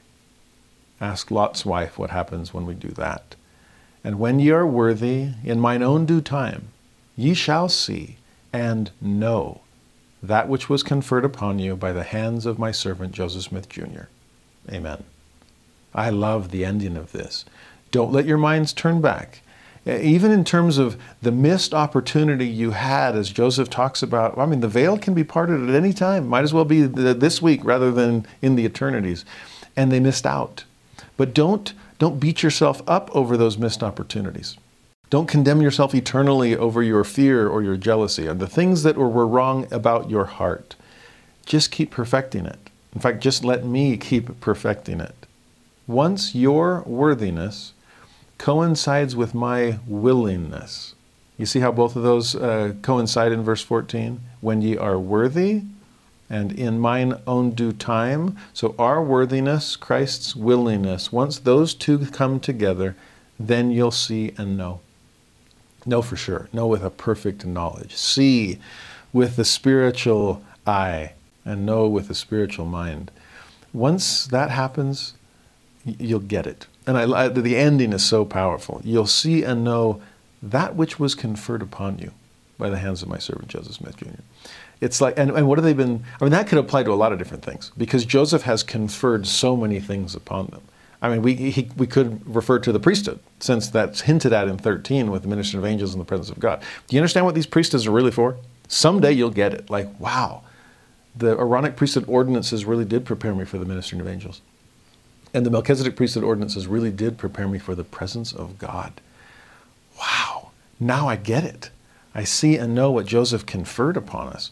But I wonder too, in the context of this revelation, they're talking about Scripture. And yeah, it's awesome and it's great, and I think it's canonizable. I think it meets the criteria and has gone through these stages of authorization. I think it'll help people. Yeah, let's go for this. But I love the Lord's kind of hint and promise of the preview of coming attractions. Someday, when you're fully worthy, you'll catch a glimpse of what I've given you through my word.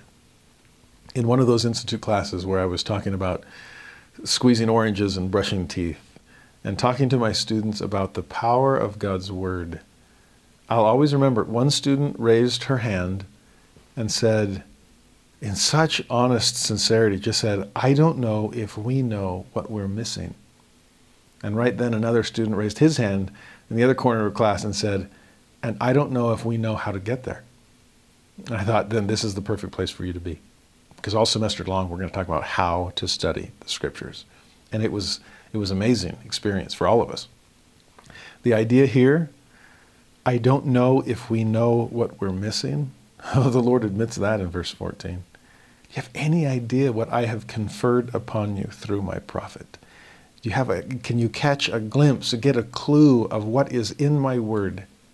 And once you do, have a taste of what you're missing. Do you know how to get there? The Lord's letting us know in revelations like this. And it is worth every ounce of effort we put into squeezing the juice. I promise you that. In fact, I look forward to having verse 14 fully fulfilled for me too. I do feel like after a lifetime of Scripture study that I get it, that I see and know just what God has conferred upon us through Joseph Smith. And yet, I agree with what Joseph and Oliver said after their baptism and going back to the Scripture and being blown away with all that was really there. I look forward to continuing in patience and becoming more fully worthy to be perfected in Christ. And once that coincides with the will of a Father of lights that desires to give me fat things to feast upon, then someday I will see and know even better than I see and know now. Just what we have in these books that God has given us through his servants. God be thanked for the gift of his word and the privilege of being able to study it. Oh, sorry, not sorry, for taking so long on 14 verses of section 67. It's the meta message. It's God's word about God's word. I hope it affects everything that we do in our scripture study, wherever we happen to be in the canon. With 67 behind us, though, well, not completely. It's always hovering over us. We got to know these things are true. But section 68 comes at the same conference. We have a handful of church members that aren't just wondering about what to do with God's word, but also, well, what to do with God's will, and namely, what is it for me? I know what we should be doing now with the scriptures, but what do I do with my time? Does God have a mission for me? And so they asked Joseph for help on that. In verse 1, the Lord speaks directly to my servant Orson Hyde. Amazing man, incredible intellectual gifts. He's the one that eventually was sent to dedicate Jerusalem, Israel, for the gathering of Israel. The Orson Hyde Memorial Garden in Jerusalem is a beautiful place. Well, here, God's servant Orson Hyde is called by his ordination to proclaim the everlasting gospel by the Spirit of the living God, from people to people and from land to land, in the congregations of the wicked, in their synagogues, reasoning with and expounding all scriptures unto them. And Orson Hyde would do all of that. Like I said, he went to the Holy Land. He preached in England, all over Europe and the United States. He went from land to land and people to people. We see that word synagogues again, right next to the word reasoning again. So not just places of worship, but places of learning. Still too many people trusting in academia, holding to Athens more than to Jerusalem. Well, for one who went to Jerusalem, Hyde knew his Athens really well too, and he's trying to fuse the two. Okay, so reason with them, expound all scripture unto them. But make sure you do it by the Spirit of the living God. What are you going to teach? The everlasting gospel. How are you going to teach it? It better be by the Spirit. Because if not, if it's by some other way, then it's not of God, right? But I also love at the beginning of the verse, he was called by his ordination. I thought I was called of God. Well, yeah, but did you have to wait to have an engraven invitation? When I ordained you, I called you. When I gave you priesthood authority, it came with priesthood responsibility. And one of the biggest responsibilities of the priesthood, this is what it means to be part of the family of Abraham. In thee and in thy seed, namely thy priesthood, shall all the families of the earth be blessed.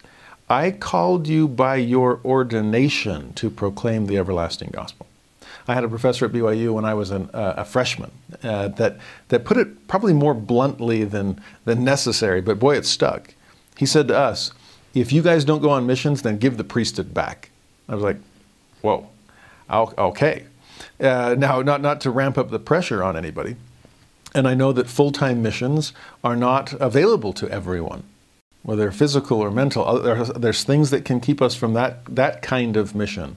But a mission to share the gospel, to preach it, proclaim it by the Spirit of the living God, that was never meant to be confined to an 18 to 24 month period, believe me. It's supposed to be, you were called by your ordination from that moment on to spend the rest of your life building the kingdom of God, proclaiming his everlasting gospel. Tag or no tag, if you don't share the gospel, that would have been better. Not just if you don't go on a mission, although that's for every worthy and able young man, that is part of your ordination too. But to proclaim the gospel, to share the light that the Father of light has given you, then yes, you were called by your ordination. We could even say you were called by your baptism. We could even say you were called by your birth, since birth is proof that you accepted the Father's plan in premortality. Yeah, we're all supposed to be preaching the gospel.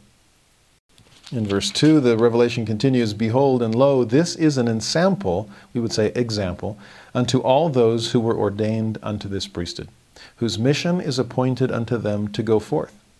And what is that example? Verse 3, this is the ensample unto them, that they shall speak as they are moved upon by the Holy Ghost. Now, I love verse 3's clarification of verse 2. Because if verse 2, we just take it as like, oh, well, Orson Hyde, you're supposed to be an example. So go out and preach the gospel. And he went on a mission, so everyone else is supposed to go on a mission. Well, let's be more specific about the type of example that Orson Hyde is supposed to be setting.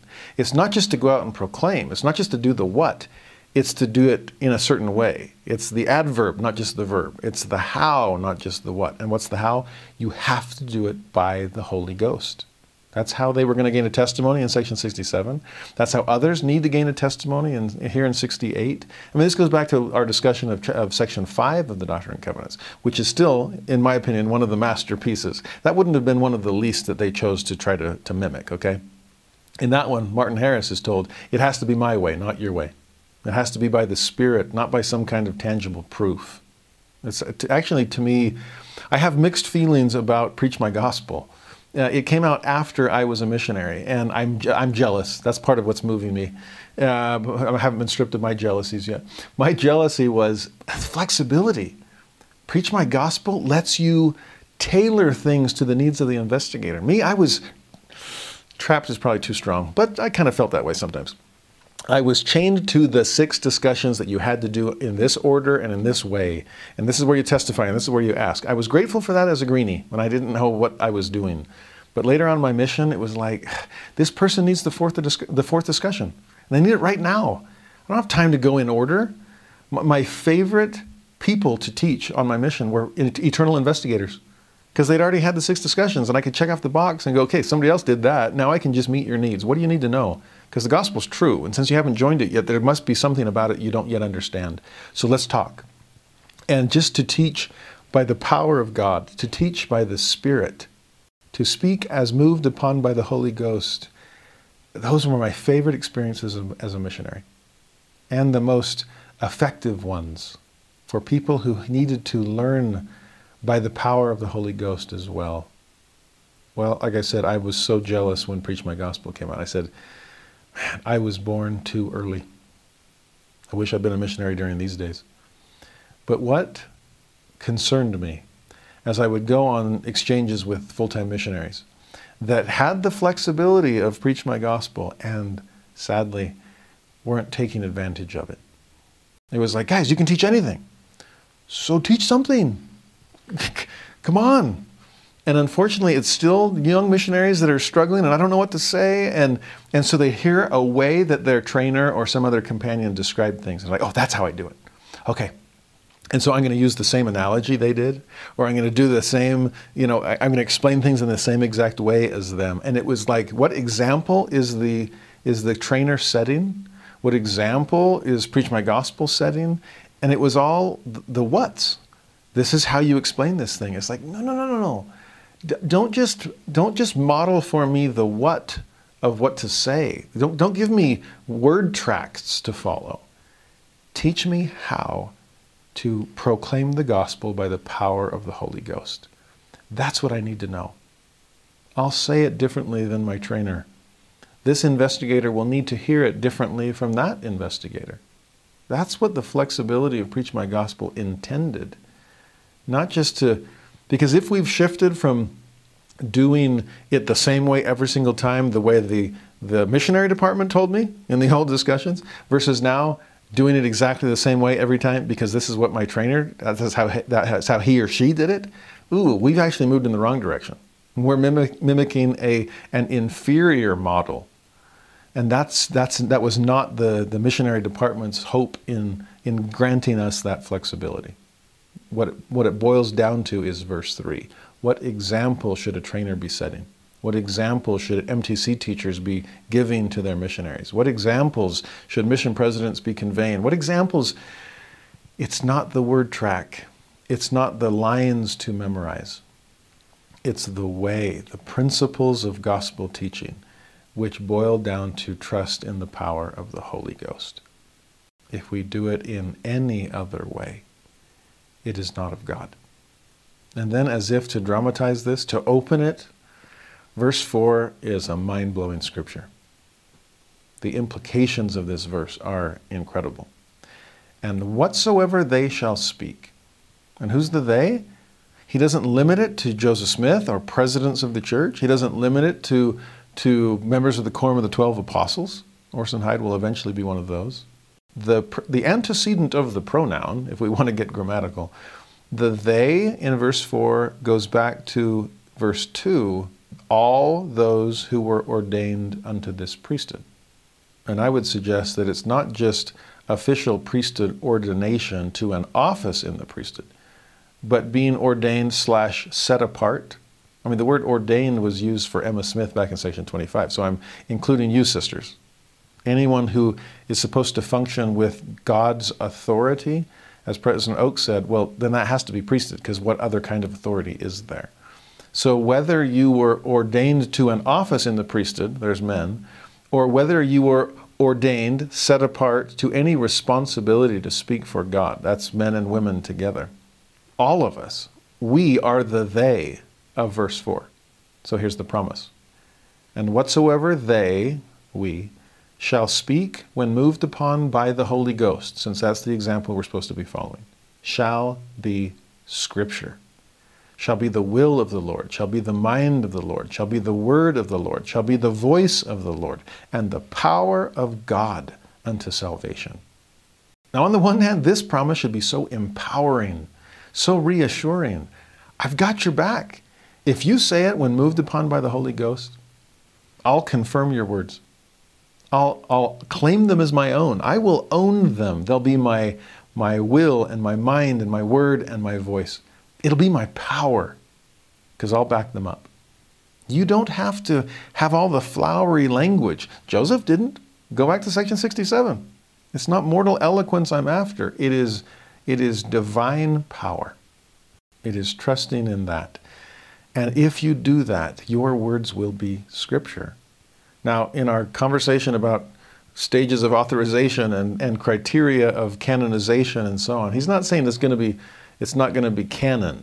We're not going to add it to the Doctrine and Covenants. It might be intended personally for you or for your investigators. The people under that small umbrella that you have of your stewardship and responsibility. It's not going to be Catholic or for traditional use for a worldwide church. Okay, it's not canon. But can it be Scripture? Can it be something worth writing down in terms of the inspiration or the insights that God has given me? Is it worth someone else writing down, taking notes about the insights that God has given them or that we've learned from General Conference or whatever the case might be? Yes, that is Scripture. Maybe just for clarity's sake, we keep it lowercase s, and we offer these words, the capital S of Scripture. But God is still willing to claim it. And again, look at the list of what he says. What we say when the Spirit prompts us. To call it Scripture is great, but to see the fuller definition, God's will, his mind, his word, his voice, his power. By the way, I love to take all those words and couple it to the Scripture that we study every day. Do I realize that God is conveying to me his will and his mind and his word and his voice? His power is coming through these words to me. That's what makes Scripture study powerful. It's what drives my desire to be consistent and intense when I'm in it. But think of it this way. When you are moved upon by the Holy Ghost and you speak by that Spirit, you are conveying God's will, his desires, his intent, his mind, which includes his thoughts, his perspective on things, his word, divine language, divine instructions, his voice, the personality behind it, the tone comes in through voice more than just through word, and his power, the authority, the passion behind it, all of that can be part of the Scripture that we study and part of the Scripture that we create every time the Holy Ghost is with us. And just in case we balk at this promise, if we get a little dizzy looking down from these dizzying heights, if we fear the parting of this kind of veil, verse 5, behold, this is the promise of the Lord unto you, O ye my servants. You have my word on it, and I'm the word of God. So powerful. Now, there's something that we need to understand here, though. And it's a question that anybody who's ever read section 68, verse 4 probably grapples with. Like, well, how do I know then? How do I know if my bishop is really giving me scripture or if it's just advice from a good friend? How do I know when the prophet is speaking as a prophet as opposed to simply speaking as a mortal man? Because there's evidence of both of those in every prophetic ministry. How do I know when something fits the criteria of verse 4? Well, President J. Reuben Clark, the First Presidency years ago, even gave a talk or wrote a message about how do I know when the words of prophets constitute Scripture. In other words, how do I discern that section 68 verse 4 is in effect? And President Clark's statement is basically, well, they are speaking by the Spirit. The only way you'll know is if you are receiving by the same Spirit, which means you need to feel the same responsibility as they do to be in tune with that. That takes us back to section 50 that we keep referring to, that it has to be by the power of God and not some other way. And that's true of the giver as well as the receiver. That's why they rejoice together. That's why both are edified. That's why they understand each other. That's the mutually beneficial, the mutual rejoicing, the mutual comprehension. It has to be mutual. We have to be in tune with the same Spirit. And as President Clark points out, that puts the burden of responsibility on the receiver to know if section 68 verse 4 is in effect. I do have to think for myself. I do have to be an agent rather than a mere object.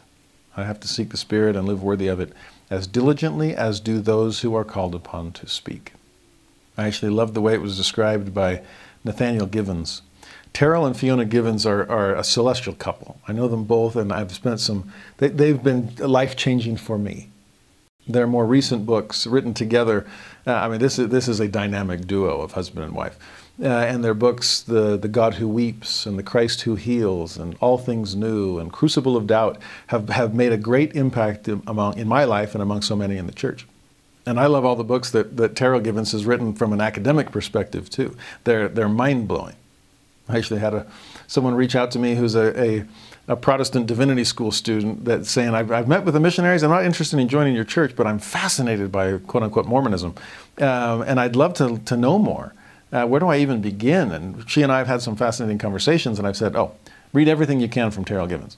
If you want an academic approach to the restored gospel of Jesus Christ, go with him.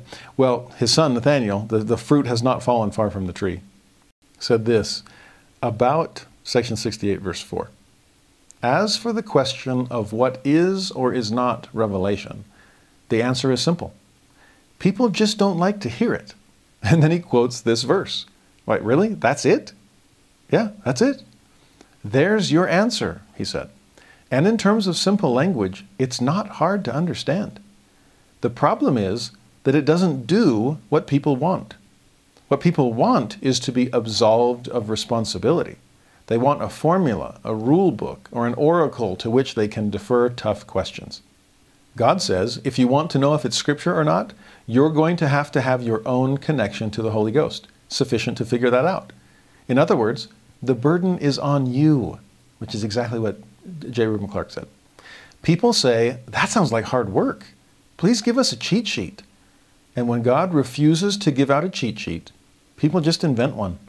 They invent doctrines of prophetic or scriptural inerrancy or sufficiency or infallibility, all of which serve more or less the exact same purpose as the original golden calf, a simulacrum of the divine that doesn't ask us to do any genuine hard work. I love that statement. I think he nails it. We don't want to have to think. We don't want to have to exercise faith. We don't want to have to tap into the same Spirit that the prophets or apostles or priesthood leaders or missionaries or whomever are paying such a price to be able to tap into. Can I just say that all Scripture is inerrant, and I don't have to pay a price of interpretation and making sense and contextualization and everything else? Can I just say that prophets are infallible, and then I don't have to think about their words? I just lockstep, that's what he said, and that, be careful. Life is messier than that, and was intended to be, so that we have a chance to develop faith, to flex some muscles of our own. So don't go golden calf. We have more important things to do with the gold that they ended up melting down into that. It was meant for temple and tabernacle implements. So sanctify yourself. Don't let your minds turn back. Continue in patience until you are perfected. It's actually one of the things I love most about prophetic confidence, where they don't try to prove. They don't like, you just trust me, please. And they don't pull out their credentials and say, well, I'm a prophet, you have to listen to me. No, it's just, here's the word of God. Take it or leave it. It's like what President Benson said about the Book of Mormon. The Book of Mormon is not on trial. We are. Can I be in tune with this Holy Ghost so that I know that the prophets have been in tune with the same Spirit? I want to come back to that in tune concept in a moment. Am I on the same wavelength? Quarterback and receiver, are we seeing the same defense? Are we following the same play? Are we a one on this? Now go back to section 68, verse 6. With this dizzying doctrine in mind, wherefore be of good cheer, and do not fear. For I, the Lord, am with you, and will stand by you. And ye shall bear record of me, even Jesus Christ, that I am the Son of the living God, that I was, that I am to come. Past, present, future, all verb tenses center in me. So cheer up. There's nothing to fear. I've got this, and I've got you. Come unto me, abide in me, the Spirit will abide in you, and what you say I will validate. God vindicates the prophets. We saw that so many times in the Book of Mormon last year. When Jesus descends among the Nephites, it's one of the first of the two things he says. Well, three things. Here's who I am. Same kind of thing we saw here. I'm the Son of the living God. I was, I am to come. And I do the will of the Father. That's the thing you need to know about me. I am submissive, obedient. But the third thing he mentions, I'm the one that came just like the prophet said I would. So I've got the prophets back. I mean, they own me, I own them. So why would you fear? Why would you hang your head down? Look up, be of good cheer, don't fear, I got you. Verse 7, this is the word of the Lord unto you, my servant Orson Hyde, and also unto my servant Luke Johnson, and Lyman Johnson, and William E. McClellan. Yeah, even you had more learning than sense, but I'm patient. So go out, I say, in fact, let me just blanket statement. This is unto all the faithful elders of my church. The they is we, after all. Okay? So this applies across the board. And what are we, they, all of us, supposed to do? Verse 8, go ye into all the world. Preach the gospel to every creature, acting in the authority which I have given you, baptizing in the name of the Father and of the Son and of the Holy Ghost. Great verbs there. Go, preach, act, baptize. There's a mission call for you, called by your ordination. Verse 9, he that believeth and is baptized shall be saved. He that believeth not shall be damned. You see, they have a role to play too. And how they exercise their agency will determine their outcome. Verse 10, he that believeth shall be blessed with signs following, even as it is written. And unto you it shall be given to know the signs of the times, and the signs of the coming of the Son of Man. A lot of signs mentioned in those two verses. But the signs always follow, rather than precede faith. So exercise your faith. Now verse 12, of as many as the Father shall bear record, to you shall be given power to seal them up unto eternal life. Amen. And with that amen, we see the end of this section. There's going to be another section that actually was added after the fact that has to do with a couple of priesthood offices that don't yet exist when this revelation is given in 1831. But it fits so perfectly in the context here that Joseph added it to this revelation when it was canonized in the Doctrine and Covenants in section 8 in 1835. It has to do with presiding bishops. It has to do with the first presidency. And again, those realities are still a little ways off.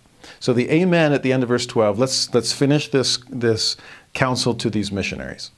And what I love what it does, it kind of puts an exclamation point on what we've been studying so far about these missionaries going forth and speaking by the power of the Holy Ghost, and that's Scripture, and you're going to go to preach the gospel to all the world through the power of that Spirit, and some will believe and be saved, and others won't and be damned, and signs will follow. It's like, whoa, this is some serious business we're involved in. Well, yeah, with eternal implications.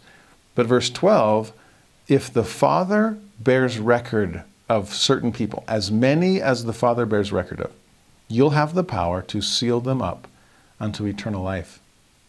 You see the synergy between God and humanity? We saw it earlier. You speak, but it'll be by my Spirit, and I'll back up everything you say. Well, here I want you to seal people up unto eternal life. This isn't a temple sealing like husbands and wives or families. This is that this person will be saved. It's as if I could pass judgment and they're going to make it. Well, how on earth can I do that? Well, if the Father bears record, you'll know. This is like that responsibility on us of knowing when somebody else is moved upon by the Spirit. Am I moved upon by the same thing? And the Spirit is letting me know these things. I actually had a profound experience as a missionary myself. When we taught a family, they all wanted to join the church, and we were doing the baptismal interview. And there's some hard questions that are asked about previous behavior that it was sinful or significant enough that repentance might be a harder thing. And you might need some priesthood keys. It's like confessing to God versus confessing to priesthood leaders. Same kind of thing when someone's joining the church. And in this particular case, the question was about abortion. Have you ever participated in an abortion? And sadly, the wife in this family, amazing couple, just early on in her life, had been pregnant and had aborted the pregnancy. She didn't know the gospel. She'd made that mistake, and I just remember she was so intent on being baptized, had such a strong testimony, and such a sweet celestial soul. And when she realized that this was a huge thing, and we just said to her, you know, we're in instances like this, we're going to need to talk to our mission president, he'll probably need to interview you, just to make it's kind of above our pay grade. I mean, I'm 19 years old. Okay, I've kind of wet behind the ears. So is it okay with you if we call our mission president and set up that interview? And even before she could say anything, her husband, who was a big, strong Puerto Rican, who knew how to use a machete really well, because he and I would go and do yard work in the backyard with his machete. That's how most Puerto Ricans I knew mowed the lawn. Okay, machete. It was pretty awesome. And I just remember him like rising in anger, like, how dare you dredge this up for my wife? And it's hard enough to make her go through this right now with you guys that we know and love. But some stranger, she has to dredge up these painful memories to him too. And he was mad. And he didn't want to have a second round of interviews for his wife. And it was so interesting because he was just getting louder and angry. And it was like, she's forgiven. She's repented of those sins and she's clean and there's nothing to keep her from being baptized. And I found myself saying something I never would have said. I mean, talk about being moved upon by the Holy Ghost. It must have been the will and mind and word and voice and power of God, because it certainly wasn't mine. I never would have said this. But when he said, she's forgiven, she's clean, I just kind of rose up in my seat and said, how do you know? And then like we all just kind of froze.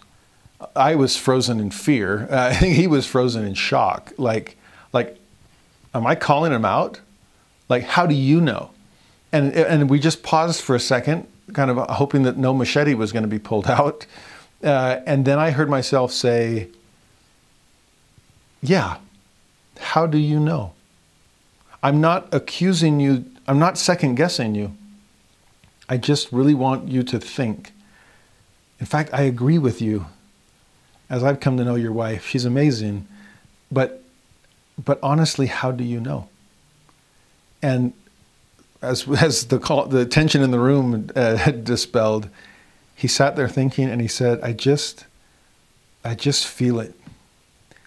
I feel the Holy Ghost when I read the Book of Mormon. I feel the Holy Ghost when I listen to your message. I feel the Holy Ghost with my wife. We're coming to understand truth and purity through the atonement of Jesus Christ. I feel clean from my own sins. I feel my wife cleansed of hers. We just want to be baptized and make this eternal covenant. I feel through the Holy Ghost, if I have to put it that way, I feel from the Holy Ghost that she's been forgiven. And then I did something else that I didn't expect. This is one of those, open your mouth and it shall be filled. And I'm like, I'm curious to see what it'll be filled with next. And I said, how many Holy Ghosts are there? And I'm like, what kind of a dumb question is that? And my companion's probably going, what? Halverson's lost it. And this poor set of investigators are like, what? Are you serious? How many Holy Ghosts are there? I'm like, yeah, seriously.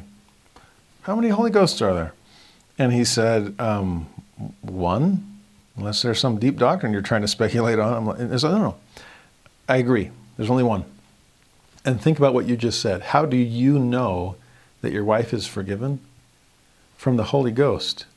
And there's only one of them. And so if the Holy Ghost is telling you that she's forgiven, provided that we're in tune with it, right? Burden's on us. But provided we're in tune with that same Holy Ghost that told you that, well, wouldn't the same Holy Ghost tell others the same answer, since there's only one Spirit? I said, if your wife were to talk to our mission president, I'm sure he's going to be trying to discern from the Lord if she's repentant and worthy to be baptized. And since there's only one Spirit, won't the same Spirit that told you she's clean tell my mission president that she's clean? To have a second witness? Would you be okay with that? To trust your wife to my mission president, and more importantly, to the same Spirit that's been communicating with you? And it was just amazing how that same Spirit, there's only one, just kind of filled us all. And the husband just very meekly said, yeah. And the wife very meekly, who'd been hoping for that, I just want to be baptized. I'm okay with this. Well, little could I expect the sequel of the story. Because when I called the mission president to try to set up an appointment for him to speak with her, not telling him the story, he asked me, what do you think, Elder Halverson? And it was so interesting where it's like, now he's putting the burden on me. And it was like calling my bluff to see if it was one. You just said there was only one Holy Ghost. Do you believe that? You had faith that that same single Spirit would confirm this reality to the mission president. Because he's in tune. Do you trust that you are? Have you tapped into that same Spirit? And it was such an amazing kind of come full circle, and the Lord teach me the lesson as I went through that spiritual gut check and was able to say to my mission president, actually, yes, I do believe she's repented. And I do believe she's worthy to be baptized. And he said, then baptize her. And I'm like, well, after you do the interview? It's like, no. I basically just did, through you, through that same Spirit, essentially.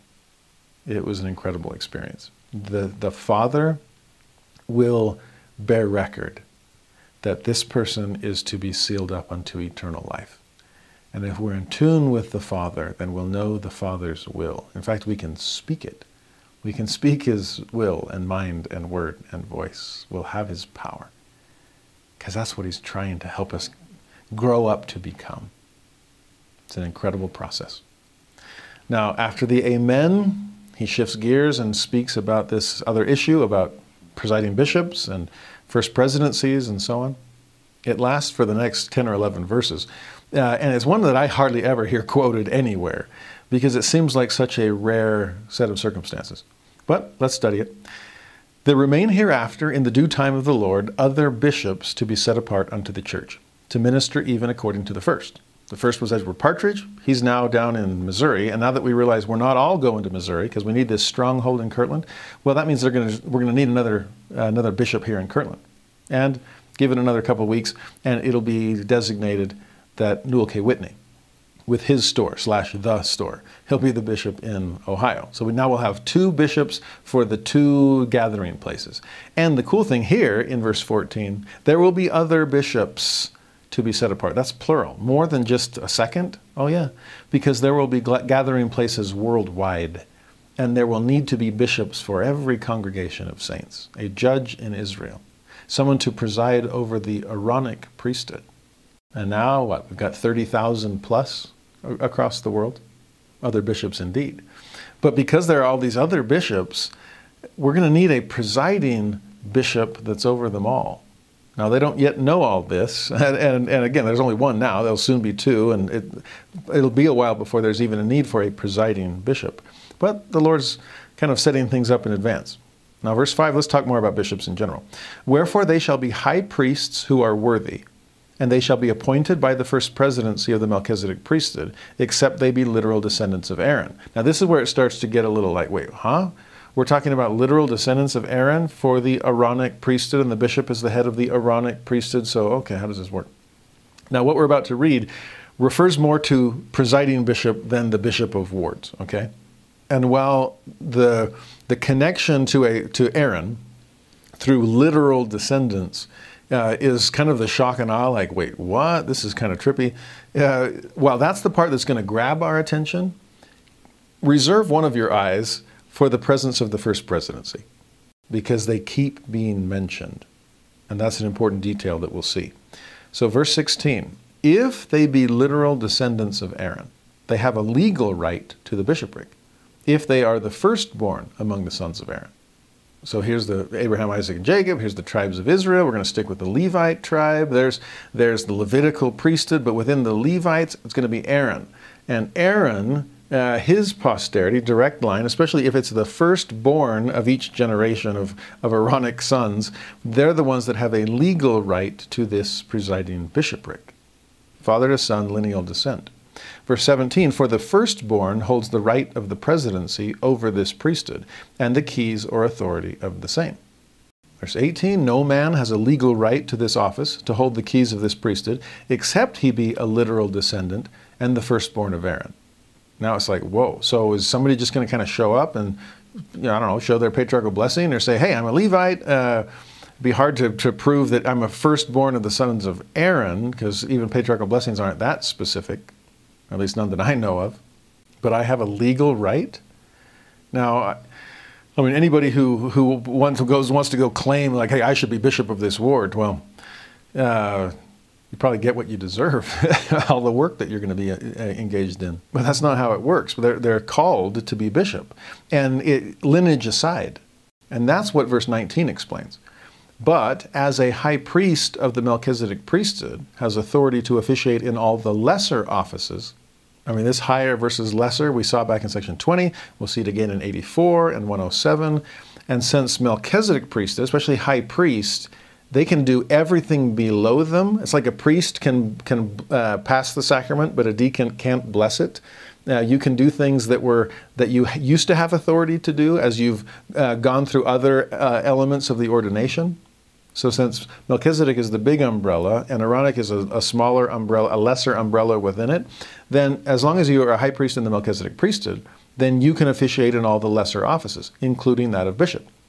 So he may officiate in the office of bishop when no literal descendant of Aaron can be found. But then notice this, provided he is called and set apart and ordained unto this power under the hands of the first presidency of the Melchizedek priesthood. Now, bishops on the local level don't have to be ordained by the first presidency. They wouldn't have time to do anything else if that was the case, okay? But from the presiding bishopric, that's where the first presidency is fully involved in the calling and setting apart and ordaining. Verse 20, a literal descendant of Aaron. So here's that possibility. And it's like, well, but what if somebody shows up and says, I am Aaron 2.0. A literal descendant of Aaron also must be designated by this presidency. So that's what I told you, to keep an eye out for them. Oh, okay, so it's not just somebody comes up and shows their genealogy and usurps authority and says, Bishop Kosei, you're no longer needed here. No. It's going to be designated by this presidency and found worthy and anointed and ordained under the hands of this presidency. Otherwise, they are not legally authorized to officiate in their priesthood. See the difference there? He'll reiterate some things in 21 and 22. By virtue of the decree concerning the right of the priesthood, descending from father to son, they may claim their anointing if at any time they can prove their lineage or do ascertain it by revelation from the Lord under the hands of the above-named presidency. So you see the presence of the first presidency again in that? I mean, there's no sidestepping proper channels. This is a house of order, the Lord says. And so whether it's identifying someone who has the legal right because of direct descendancy from Aaron and a firstborn among those families, or a high priest in the Melchizedek priesthood that has authority to function in that role because it is under the larger umbrella of Melchizedek priesthood, either way, first presidency. Don't get all, I don't know, out of kilter here on these verses about some possibility of some Aaronic priest coming forth and claiming the legal right to the presiding bishop. The first presidency will know. That's the promise back in section 42. Nobody's going to come out of left field to claim that I'm the next prophet or the next presiding bishop or anything else. That's where false prophets and false teachers come forth, deceiving the very elect according to the covenant. We've seen a few of those kind of schism groups even in the last decade or so. Like section 42 said, it will be known unto the church that they have been ordained, that they've been called. Proper channels. And first presidency keeps coming up here to remind us of that. They show up again in 22. No bishop or high priest who shall be set apart for this ministry shall be tried or condemned for any crime, save it be before the first presidency of the church. It's one of the tricky things about church discipline. It's like, well, if the bishop is the judge in Israel, well, who judges the judge? Now, on the local level, again, the state presidency can do that for a disciplinary council and so on. But for the presiding bishop, yeah, that's under the responsibility of the first presidency too. In verse 23, inasmuch as he is found guilty before this presidency by testimony that cannot be impeached, he shall be condemned. But there's the justice, here's the mercy. Verse 24, if he repent, he shall be forgiven according to the covenants and commandments of the church. No one on any level is outside the demands of justice, and no one on any level is outside the reach of mercy. That still applies across the board. Now, verse 25, to the end of this revelation, he shifts his attention one more time. And what I love about this is the first, 12 verses are for the elders of the church that are going to go out and speak by the power of the Holy Ghost. Then the next chunk we have, presiding bishops and first presidency and so on. Well, verse 25 to the end, who's the target audience? Parents. And I love that the Lord, in discussing how the church is supposed to operate, well, let's talk about parents. Because that's really where the rubber is going to hit the road. The most important presiding quorum is mom and dad, okay? And raising the next generation. All this other stuff is just scaffolding. The church itself is means. The eternal family is the end. So let's cut to the chase. We'll see this dramatized, in my opinion, most powerfully in section 93, where he talks some more about parenting in context of some earth-shattering revelation. I mean, hold on till then, okay? Section 93 is incredible. But here for parents, notice verse 25. Again, inasmuch as parents have children in Zion, or in any of her stakes which are organized. Again, we're going to have a lot more gathering places than one. That teach them not to understand the doctrine of repentance, faith in Christ, the Son of the living God, and of baptism and the gift of the Holy Ghost by the laying on of the hands, when 8 years old, the sin be upon the heads of the parents. Now that is a powerful verse for every parent in Zion, whatever stake you happen to be in. And what's it tell us we have to be doing? We better be teaching our children. And what are we supposed to teach them? Fourth article of faith. Faith, repentance, baptism, Holy Ghost. We're good. Now, here's the interesting thing about this verse. And this insight comes from Elder David A. Bednar. He explained this verse in a way that just totally changed my perspective as a teacher, as a parent. It's incredible. Because here's the thing. What parent in Zion can't at least say, I'm pretty sure I've read the fourth article of faith to my kids. I mean, I think they learn the song in primary. I mean, they should know faith, repentance, baptism, Holy Ghost. That's pretty basic. But here's the thing.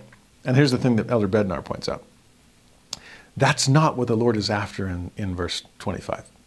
In fact, when I've taught this in Institute, I've often asked my students, I'm going to give you one noun and one verb to pick from verse 25 to tell me what the verse is about.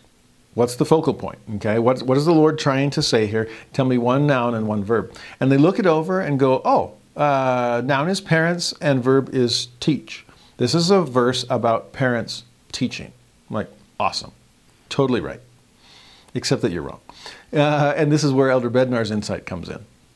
Because Elder Bednar pointed out that this is not a verse about parents teaching. It's a verse about children understanding. And that's when I go back to my noun and verb. The most important noun here is children. Who's he worried about? He's worried about the rising generation. Are they learning the gospel? Are they being taught by their parents? In fact, are they being taught sufficiently to the point that they understand these things? That's the most important verb. And the way Elder Bednar says it is, if this verse was about parents teaching, then that's just about an activity. Whereas if it's about children understanding, now the Lord is emphasizing an outcome. You catch the difference? I was blown away by this insight from Elder Bednar. If it's just about activities, and again, this is why I say this is a verse that's helped me as a teacher, not just as a parent. It helps me in both. As a teacher, sometimes we just think about activities. And what am I going to teach? And what am I going to say here? And what can I do there? As if it was all about us and the stuff that we're doing. As opposed to, oh, my students, what are they going to experience? How will they grapple with these things? What insights will come to their mind? How can I try to help them to have the experience of discovery that the Lord blessed me with? So I'm not activity focused, I'm outcome oriented. And that's the key. The Lord is outcome oriented. What he told the apostles in the book of John. You didn't choose me, I chose you, and I ordained you to bring forth fruit, and that your fruit should remain. I want the fruit, the children of Zion, to remain. I want them to hold strong. I want them to understand faith and repentance and baptism and Holy Ghost. They can probably parrot back the fourth article of faith or sing the song, but do they get it? Do they understand? In this contest between nurture and nature, I sometimes, on my worst days as a parent, I sometimes just vent to my wife and go, nurture's a crock. It doesn't do anything. It's just nature. They just came that way. And again, those are just on my worst days. I'm a firm believer in nurture. But I'm also a firm believer that nurture has to grapple with nature. And that the amount of nurture and the kind of nurture will largely be determined by the nature of the person that you're trying to teach or raise. Can I get an amen from all you parents out there? I hope so. I mean, honestly, whenever somebody says, oh no, it's all nurture, I always think, you must have either no children or only one. And you thought it was all what you did. My children, I've got 5, and each came different. And I love them all and their unique gifts. And I try to work with their unique challenges. Just like my parents did for me and my siblings. And if it's just about my activities as a parent teaching, oh, I do it all the time. Kids, just watch these videos. It'll save me tons of time of child rearing. But no, I have to make sure they understand.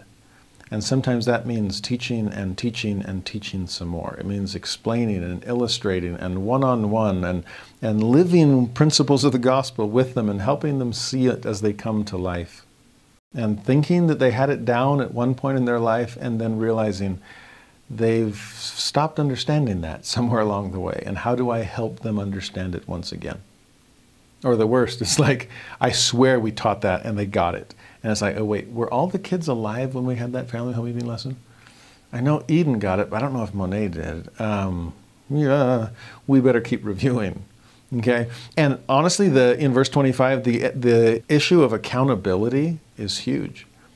Parents, you better make sure your kids get it, that they understand it by the time they're 8 years old. Up to this point, we've been hinted about the years of accountability, and it's a little more vague. Now it's, okay, by age 8. Again, every individual child will be unique. And so some understand things a little earlier, some a little later, but let's make sure that we have at least a line that we're going to establish and draw in the sand, that at least by 8 years old, if you haven't taught them to understand outcome, then the sin be upon your heads. Now, he didn't say the sins of the children. The second article of faith goes both ways, okay? The children aren't, I won't be punished for Adam's transgression.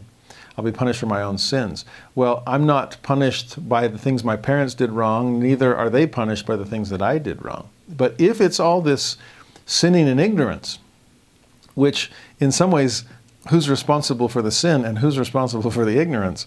Well, if the sin, singular, of not making sure my children understand, that's on me. They will still make their own decisions, their own choices. I can't control all of those. That's not the Father's plan either. Agency all across the board. But have I taught them sufficiently that they can exercise their agency wisely? Have I taken advantage of their unaccountable time? Remember, we saw that back in section 29, that those years of unaccountability are so that great things can be required at the hands of their fathers. Wow, so fathers and mothers, that unaccountable time was for our sake, not just for theirs. It gave me preseason time to coach my team before things start counting on the permanent record. Oh, I hope practice is going well. I hope preseason is sufficient for the games that will follow. Now, verse 26, this shall be a law unto the inhabitants of Zion, or in any of her stakes which are organized. That's how serious the Lord is about this. It is a law. Verse 27, their children shall be baptized for the remission of their sins when 8 years old, and receive the laying on of the hands. So that clarifies the age. Verse 28, they shall also teach their children to pray and to walk uprightly before the Lord. Great combination there. Pray to me seems to suggest the Liahona flexibility side of things. I'm an agent discussing things with God. And to walk uprightly before the Lord seems to suggest the iron rod side of things. The spirit of the law, prayer. The letter of the law, walk uprightly. Both agency and obedience. Verse 29, the inhabitants of Zion shall also observe the Sabbath day to keep it holy, which is much more parent-based than elder-based, first 12 verses, bishop/first presidency-based, next 10 or 11 verses. It's what's happening in the home. There's parents in Zion. What will your Sabbath day look like? Will you keep it holy to the point that it can keep you and your children holy? Then 30, the inhabitants of Zion also shall remember their labors, inasmuch as they are appointed to labor in all faithfulness. For the idler shall be had in remembrance before the Lord. So interesting that 29, it's about the day of rest, and then 30, it's about the days of work. Remember your labor. An idler, that's something the Lord's going to remember. In fact, he remembers them already, verse 31. Now I, the Lord, am not well pleased with the inhabitants of Zion. At least those that jumped the gun to rush down there, assuming that Zion place was enough, even if you weren't Zion people. Those with the address but not the attitude, I'm not very well pleased, and here's why. There are idlers among them. And even worse, their children are growing up in wickedness. They also seek not earnestly the riches of eternity, but their eyes are full of greediness. So we have a good example of what the outcome good parenting is supposed to have in verse 25. Well, there's some bad outcomes in 31. And I'm not well pleased with either the parents or the kids. And in fact, maybe that's a connection there.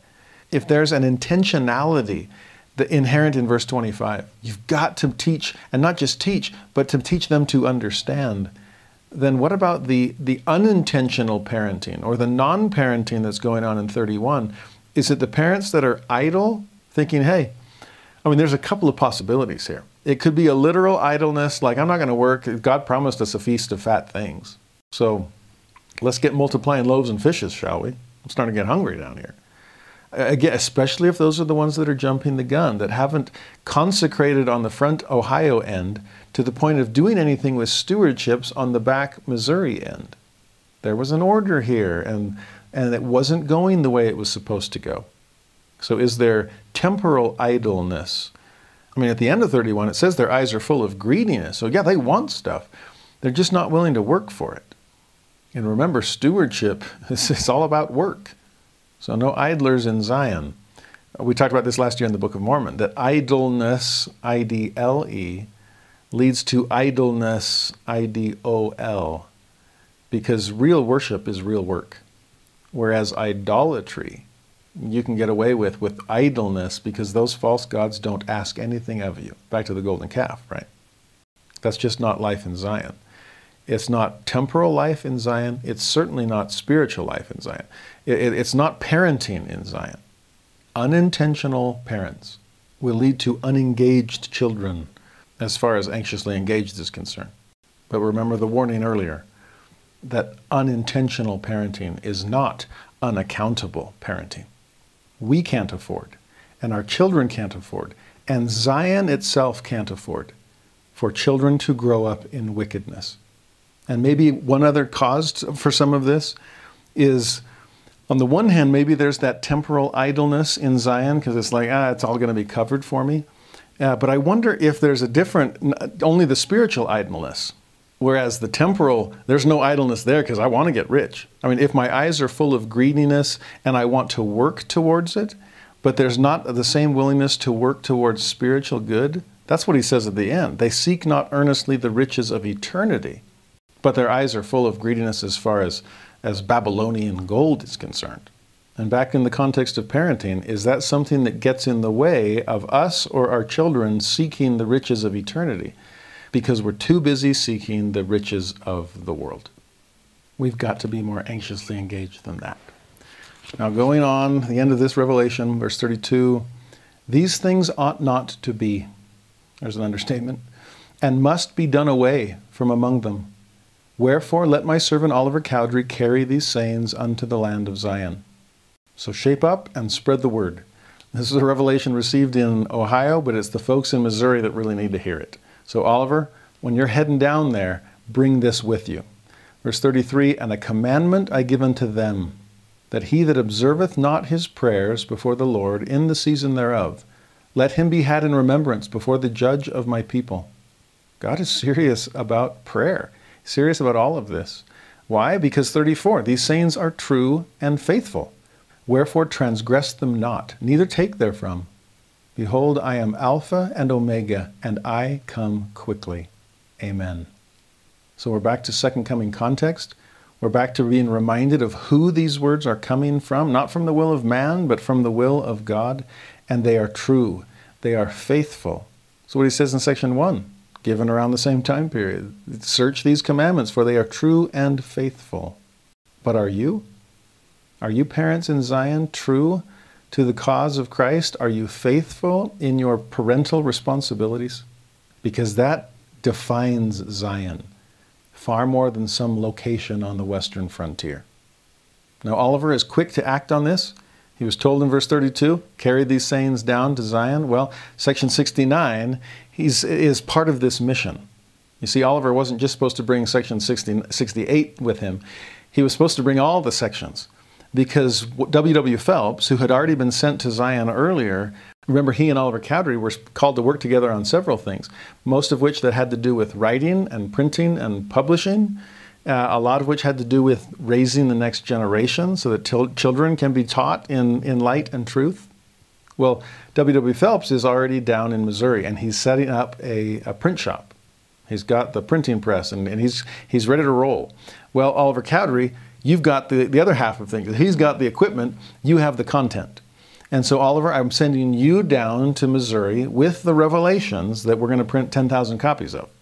And while you're at it, make sure that you whip the people in Zion into shape as far as their parenting is concerned. Well, section 69 is a revelation given in this same time period to give Oliver a little bit more instruction about where to go and who to go with specifically. So 69 verse 1, hearken unto me, saith the Lord your God, for my servant Oliver Cowdery's sake. It is not wisdom in me that he should be entrusted with the commandments and the monies which he shall carry unto the land of Zion, except one go with him who will be true and faithful. I mean, the words are true and faithful. We just saw that. So the ones with the responsibility of bringing them and publishing them, they better be true and faithful too.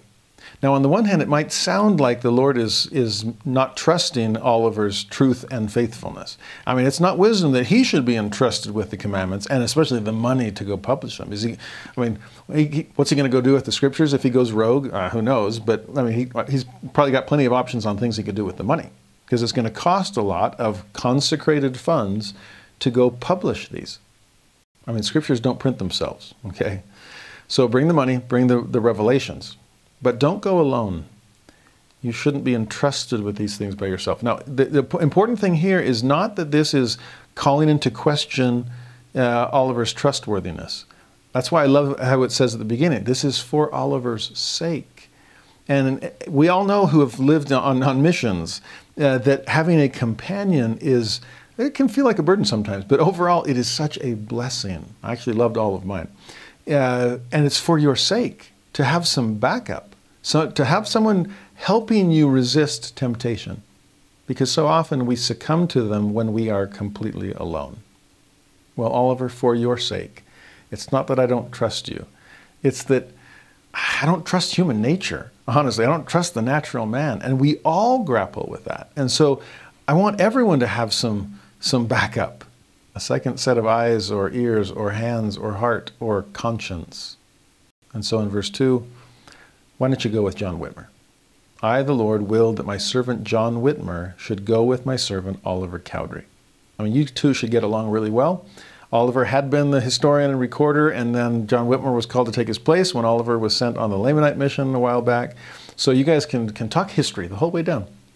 Verse 3, also that he, John Whitmer, shall continue in writing and making a history of all the important things which he shall observe and know concerning my church. So just because I'm sending him off on this mission, it doesn't mean he's off the hook on his other one.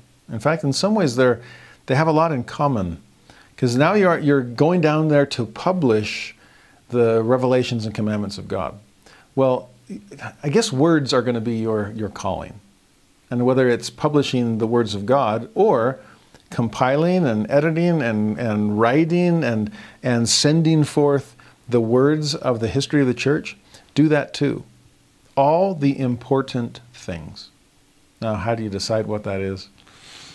I guess in some ways you just give everything the benefit of the doubt. And let's assemble and amass as much historical documentation and material as we possibly can. And the church archives are full of it. Now, verse 4, perhaps to help winnow that down a little, also that he receive counsel and assistance from my servant Oliver Cowdery and others. Like I said, Oliver's already had this calling, and sometimes it's really helpful to ask a former bishop, how did you do it when you were just called? Or missionaries learning from their trainer. I mean, anybody who's done these things before. And I love the way verse 4 ties in with verse 1. Because if verse 1 is saying to Oliver, you know what, you're going to need some help. Take John. Verse 4 is saying, hey, John, you're going to need some help. Take Oliver. You see how mutually beneficial these companionships are meant to be? I lift you and you lift me, and both of us rise together. That's how marriages are supposed to be. It's how families are supposed to be. It's how presidencies and companionships are supposed to be. Verse 5, also my servants who are abroad in the earth should send forth the accounts of their stewardships to the land of Zion. Because in verse 6, the land of Zion shall be a seat and a place to receive and do all these things. Zion is going to be a place of memory, of commemoration, of gathering not just the people of God, but gathering the memories of the people of God, the history of the people of God. Bring it all into this one place. And don't just assume they're just going to send it all unasked, verse 5. You might need to go and ask them for it, verse 7. Nevertheless, let my servant John Whitmer travel many times from place to place and from church to church, that he may the more easily obtain knowledge. And that still happens to this day. We don't just send forth missionaries to preach the gospel. We send forth missionaries to gather information in terms of the redemption of the dead. And so genealogical records and things that are filmed or photographed and brought back to church headquarters, gathering them to Zion so that we can then save all of humanity. But even from a historical side, there are church historians that go out to record oral histories, that go out searching for information that might bless Zion by knowing more of its past. I mean, as a historian myself, I kind of geek out over this kind of stuff. And I'm so grateful that there are people like John Whitmer to this day who travel from place to place to gain as much knowledge as possible. Some of you out there, I mean, have been party to or witness of the important things. And so to help assist in this compilation of the history of all important things that we observe or know concerning God's church, maybe it's time for you and I to step in a little bit more to verse 5. To send a copy of your mission journals. I mean, the church historical department is kind of open arms. We'd love to know more about everything that's taking place in the church. And that's becoming more and more localized, which is so amazing. So often we think of the gathering places like Kirtland and Independence and go, well, what happened there? But what's amazing we're going to need lots of additional bishops to be called. How about parents who are in stakes, plural, of Zion? We're going to have gathering places globally. And there is a history of the church in all of those places. Personally, I'm so grateful for the history of the church in Italy, or in Denmark, or in Scotland, or in Wales, where my ancestors come from. I'm amazed by the history of the church in Puerto Rico, because I came to love that place on my mission, and I wanted to understand the important things that others observed and knew concerning the history of the church there. Wherever you happen to be, this global audience of gathered saints, you've seen important things, and you can send forth accounts of this so that the history of the church in your area is known. Oh, there's a lot of history yet to be written. But while you're at it also, verse 8, while you're out obtaining more knowledge on these travels, don't just receive, make sure you give also. Preaching and expounding, writing, copying, selecting, obtaining all things which shall be for the good of the church, and especially, next phrase, for the rising generations, that shall grow up on the land of Zion to possess it from generation to generation forever and ever. Amen. Section 68 ended with a concern about the rising generation. Children in Zion growing up without intentional parents. Parents more worried about the activity of teaching rather than the outcome of understanding. Or even worse, idle in their parenting out of greed or laziness. No, the rising generation deserves better than that. And it's amazing verse 8 hints that our history can be an important part of raising that rising generation with an understanding of who they are, knowing their origin. Why do you think the Bible starts with Genesis? This is where we're from. I don't know if there's a church on earth that knows or studies its history better than members of the Church of Jesus Christ of Latter-day Saints, and especially among the youth, where we dress them up in pioneer garb and we send them out and put them on a stake trek, that we celebrate and commemorate and that we teach the history of the church. And hopefully that's not just, again, in the headquarters, centers. It's all these offshoots and all these branches and where the church came into your family line. Do they understand those stories? And where the church grew in their particular part of the world, do they understand those ones too? By knowing our origin, we know our identity, we know our destiny, we know our responsibility. And the rising generation needs all of that, from generation to generation, forever and ever. As President Hinckley once said, don't be a weak link in the chain of your generations. And personally, knowing some of the strength of the links that went before me, pressure's on. And it's a good pressure. I want to live up to it. So Oliver and John, go and do. And they went and did. In fact, at the conference where this was revealed, Joseph Smith expressed his desire that, quote, our brothers Oliver Cowdery and John Whitmer and the sacred writings which they have entrusted to them to carry to Zion be dedicated to the Lord by the prayer of faith. I love that Joseph I want to dedicate this material, the scriptures, consecrate them to the Lord. But while we're at it, let's set apart the missionary, so to speak. Let's dedicate Oliver and John for this assignment as well. Dedicated to the Lord by the prayer of faith. Now, one last revelation for this week, section 70, which is still part of this same context. As Oliver and John are sent down with the revelations, and W.W. Phelps will be there waiting for you to begin publishing. And as we're getting a hint from section 69, there's a whole lot of other things that are going to need to be published, not just the Book of Commandments, but the history of the church. We want people to know where they're from and where they're going from here. And so they form what they call the literary firm, made up of church members who, many of whom have some literary gifts. You'll get like I said, Oliver Cowdery and John Whitmer are good at this. W.W. Phelps is good at this. Sidney Rignon's good at this. There's quite a few. And they'll be able to offer their gifts to the Lord to help with the literary kinds of things of the church. What do we do with God's Word? And this is going to become part of their stewardship. Now, often we think of stewardships as, well, you're the blacksmith, so you need a blacksmith shop, or you're a farmer, so here's the farm for you. Well, what about those whose stewardship, there are people who work in the mind more than they work with their hands. And the kingdom of God needs both of those. And so there are stewardships in temporal things and stewardships in spiritual things, all of which is essential for the Lord.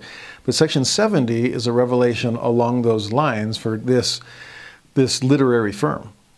He begins it by saying, behold and hearken, O ye inhabitants of Zion, and all ye people of my church who are afar off. So this is church members everywhere. I need you to know about this. Hear the word of the Lord, which I give unto my servants Joseph Smith Jr., and also unto my servant Martin Harris, and also unto my servant Oliver Cowdery, and also unto my servant John Whitmer, and also unto my servant Sidney Rigdon, and also unto my servant William W. Phelps, by the way of commandment unto them. So there's a lot of servants, and I love that sounded repetitious for us, but I want to reconfirm that every one of these individuals is one of my servants. I know them individually. I call them individually. They are servants of mine, but I want the whole church to know this about them. They are being given responsibility, and I need you all to be aware. So here's my commandment to them. Verse 2, I give unto them a commandment, wherefore hearken and hear, for thus saith the Lord unto them. I, the Lord, have appointed them and ordained them to be stewards over the revelations and commandments which I have given unto them, and which I shall hereafter give unto them. And verse 4, an account of this stewardship will I require of them in the day of judgment. Now there's some very specific aspects of that refer to them in that immediate circumstance that we'll see in verse 5 and 6. But broaden this. Again, if canonicity means traditional use, well, how does this apply to us, since I'm not Joseph or Martin or Oliver or any of the above? But I still consider myself one of the Lord's servants. And if he wants all of us to know about these commandments for them, maybe it's because it's also a commandment that applies to me. And I would suggest that with language in verse 3 like stewards over the revelations. I love that statement. Do I consider myself a steward over the revelations that God has given me? Do I sense that there are strings attached, and the strings all go upward? That these words are meant to attach me to heaven, but there's accountability there. There's responsibility. There's stewardship. Others have consecrated so much to give me God's word. Do I consecrate my time to receive them? In fact, do I receive them as a stewardship? Since stewardship means they still belong to somebody else, but I'm responsible for them. That, well done, thou good and faithful servant, I want you to say that to me. I hope that you will, regarding even this scriptural stewardship. In fact, verse 4, an account of this stewardship will I require on the day of judgment. Now, it's going to be required of these men. Did you publish them? Did you print them? Did you do all you could to magnify your calling and make sure that the literary aspects of the kingdom of God were there to bless the rising generation, generation after generation? Well, I think they came out okay on that. But what about you and me? You see, if an account of this stewardship will be required of me, then prepare yourself to someday face the Lord and to answer this question. What have you done with my words? Do you remember in 3rd Nephi when Jesus comes and he's quoting all this Old Testament scripture and things, but at one point he asks Nephi, hey, can I see your scriptures? I mean, you guys have been keeping plates all these years. Can I take a look? And I just picture Nephi handing them over and just watching the Lord look at his scriptures and, turning pages and things. And the point where Jesus says to him, hey, Nephi, didn't Samuel the Lamanite prophesy of many other saints rising at my resurrection? He's like, oh yeah, he's told he did. And it happened. And I was like, it was a rhetorical question. Why wasn't it written down? And that's when Nephi scrambles, like, oh, sorry, we'll do that. And he goes back and puts it all in there. But I do wonder and sometimes worry, what will it be like if the Lord were to come to me and say, Jared, can I see your scriptures? And I hand them over. And my hope would be, as he turns page after page, that he would see some evidence of their use. I wonder what it would be like if he's like, hey, how come you didn't mark this? That's one of my favorite things I ever said. But seriously, is there any evidence that we have treasured the word that he's given us? Because we will have an accounting at some day for our scriptural stewardship. Have we been consistent? I mean, speaking of toothbrushing, there's an accounting every time I go to the dentist, and that's 6-month cleaning, and they're like, have you been brushing? Have you been flossing? In fact, whenever they ask about flossing, because I hate flossing, I'm sorry, but whenever they ask about flossing, I'm tempted to go, that's really personal. Well, how about you? Do you read your scriptures every day? I've been so tempted to ask dentists that over the years. I'll floss every day when you study your scriptures every day. I do brush every day, both literally and symbolically. And what about oranges? Can you smell the citrus on my fingers from having juiced the scriptures with everything I've got? Oh, I hope so. That's part of my scriptural stewardship. And I take this one personally too, as a teacher of scripture. In verse 5, if it's our business to manage the scriptures and the concerns of the scriptures and the benefits of the scriptures. Part of this traditional use of the canon is preparing each new rising generation to understand the Word of God and its relevance and application in their day. So we're managing these things. How do I manage the scriptures? Both its concerns and its benefits. Now this goes beyond what they literally had to do of, get the printer and the typesetting and the paper and the binding and all that stuff. Yeah, that's concerns, okay? Manage all of that. And the benefits. I mean, you're going to sell this to members of the church. The church cannot afford just to give everything. People have to consecrate. But then as they go and are able to purchase a copy of the Book of Commandments for themselves, hopefully with enough to defray the cost, the expense of purchasing, but also to help the literary firm survive, since it's their stewardship. I mean, people that are involved in spiritual things just still have to eat as much as those who are involved in temporal things. And so the benefits that are up, again, you can take this in a very literal way, which we will in the next few verses. But for us in the 21st century, especially those that are teaching the scriptures at church or teaching the scriptures to your children to help them understand, how are we managing that? On the one hand, do we help them with their concerns? Like, this doesn't make sense to me. Or why would he say it this way? Or I just don't understand what the heck's going on. Okay, your concerns. And there are concerns that can be raised from Scripture. So let's help manage that. And secondly, their benefits. Do we help the rising generation know what they're missing when they don't feast upon the words of Christ? And do we help them know how to get there? I feel that stewardship keenly. And I'm trying to manage that as best as I can. Imperfectly, admittedly, but I'm trying my best. So was the original literary firm. In verse 6, back to the literal on the literary, wherefore a commandment I give unto them, that they shall not give these things unto the church, neither unto the world. Now that's confusing until you read verse 7. Nevertheless, inasmuch as they receive more than is needful for their necessities and their wants, it shall be given unto my storehouse. So now we're back to, again, the literal part of the literary firm and the managing the concerns and the benefits. The literal monetary benefits of the Book of Commandments was, okay, people are going to purchase this and there will be some money coming in. And what do you do with that? In verse 6, you don't give it to the church or to the world. I mean, give the scriptures to the church and to the world, definitely. But if there is any profit from their publication, then that's not just going to go to general ecclesiastical or definitely not secular kind of interests. Instead, what do you do with it? Verse 7, anything more than is needful for their necessities and wants. It's like, oh, yeah, this really is their stewardship.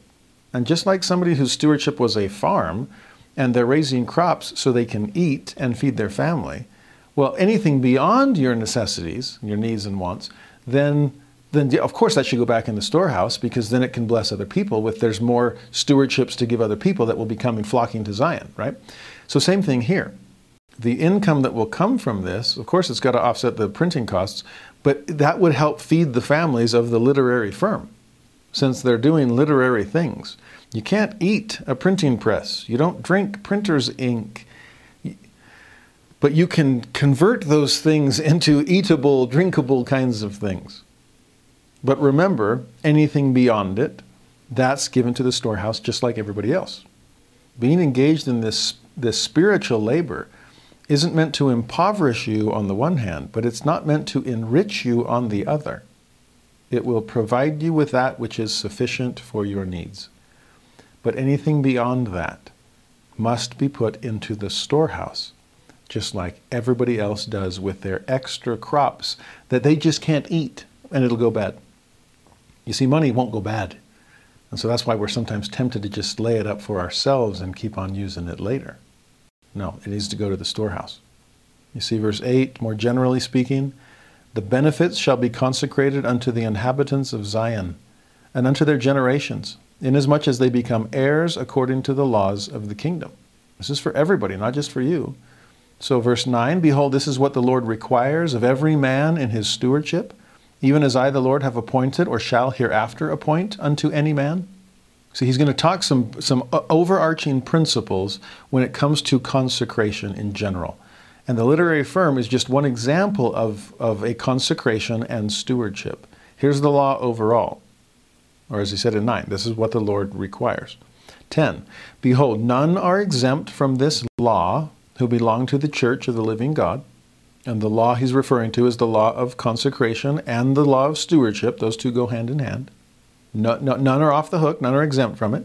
Verse 11, not the bishop, not the agent who keepeth the Lord's storehouse, not anyone who is appointed in a stewardship over temporal things. The law applies to everybody, including also, verse 12, he who is appointed to administer spiritual things. The same is worthy of his hire, even as those who are appointed to a stewardship to administer in temporal things. You see what he's trying to do? Again, Zion is one heart, one mind, dwelling in righteousness, no poor among you. It's a unity. But there's a diversity as far as what people are consecrating and what stewardships they're receiving, what they can offer, and so on. What's interesting is we live in a day, we talk about blue collar and white collar. And unfortunately, we live in a day that looks up to white collar and tends to look down at blue collar. Well, in some ways, in the early 19th century, that was reversed. It was the common man and common sense. Even somebody as lofty and philosophical and erudite and academic as Thomas Jefferson was the great champion of the common man because he championed them. Yeah, he had a library in Monticello that became the Library of Congress. I mean, the guy was so smart. But he's also the one who said that, farmers, that's really where the action is. And everybody should have their fingers in the dirt. There's just something moral that seems to come from tilling the ground. And you better believe the common man. I mean, that's the Jeffersonian Democrats in that time period. It was, forget the Federalists that seem to be white collar. This is all about the Democratic Republicans that are decidedly blue collar. This was populism at its political finest.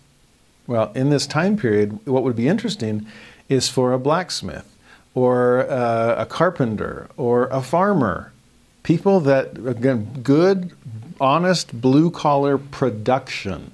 I'm building something. I'm making something. I'm growing something. Now that's where the respect comes in. You? What do you do? What do you produce? I mean, maybe the modern equivalent is when, especially you college students, my institute students, I sometimes will ask them in class, how many of you are humanities majors? And a couple people will have the guts to raise their hand. And I'll say, what's the question you always get once you admit that to someone? And they laugh and they're like, oh, what are you going to do with that? And I always laugh and go, yeah, I was a history major. And here I am teaching, religion. There's humanities at its finest. What am I going to do with that? I always laugh and go, well, next time they ask you that, ask them back. Well, what are you studying? Oh, business. Or, okay, well, if you're asking me what am I going to do with this, let me ask you, well, how are you going to live with that? Where's the humanity without your humanities? Okay? Hopefully we see the value of some of the production of beauty and of art and of music, even just the production of knowledge, if your field is the life of the mind. I mean, it's interesting, blue collar, white collar, or humanities versus STEM, science, technology, engineering, math. All of them are part of human existence, which means God cares about it. And I do love what he's saying here at a time period where if you're not growing something or building something or producing something, you don't really have a leg to stand on. And the Lord is giving them that leg. Building the kingdom, the laborer is worthy of his hire. And if you labor in spiritual things, you deserve to be fed and clothed just like anyone else. The law of consecration and stewardship, in both aspects, both receiving and giving, both rights and rewards, along with responsibilities, applies across the board. And I love verse 13 in that context. Yea, even more abundantly.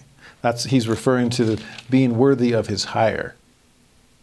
Well, they're worthy of even greater abundance, which abundance is multiplied unto them through the manifestations of the Spirit. That's part of the abundance that you're blessed with when you consecrate. And honestly, I feel that in my stewardship as a teacher of the gospel. This law applies to me too.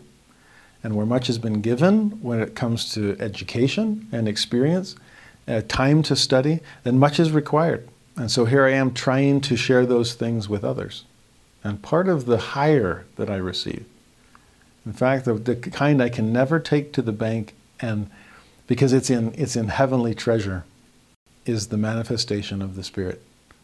And I am so grateful that that is part of the reward God gives to each of us as we try to consecrate whatever we can to the building up of His kingdom. Remember, He referred earlier to the riches of eternity. Oh, I'll take that any day.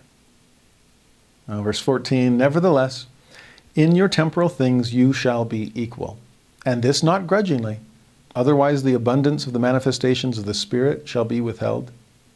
So it's not just what you do, become equal in temporal things, right? Not necessarily equivalent, since your circumstances are different, but equal. One heart, one mind. But don't do it grudgingly. There's the how, there's the adverb side of things. Remember the forgiveness in section 64. You ought to say, in your hearts. Well, here you ought to give in your hearts. It's the hearts I require, after all. So don't be grudging.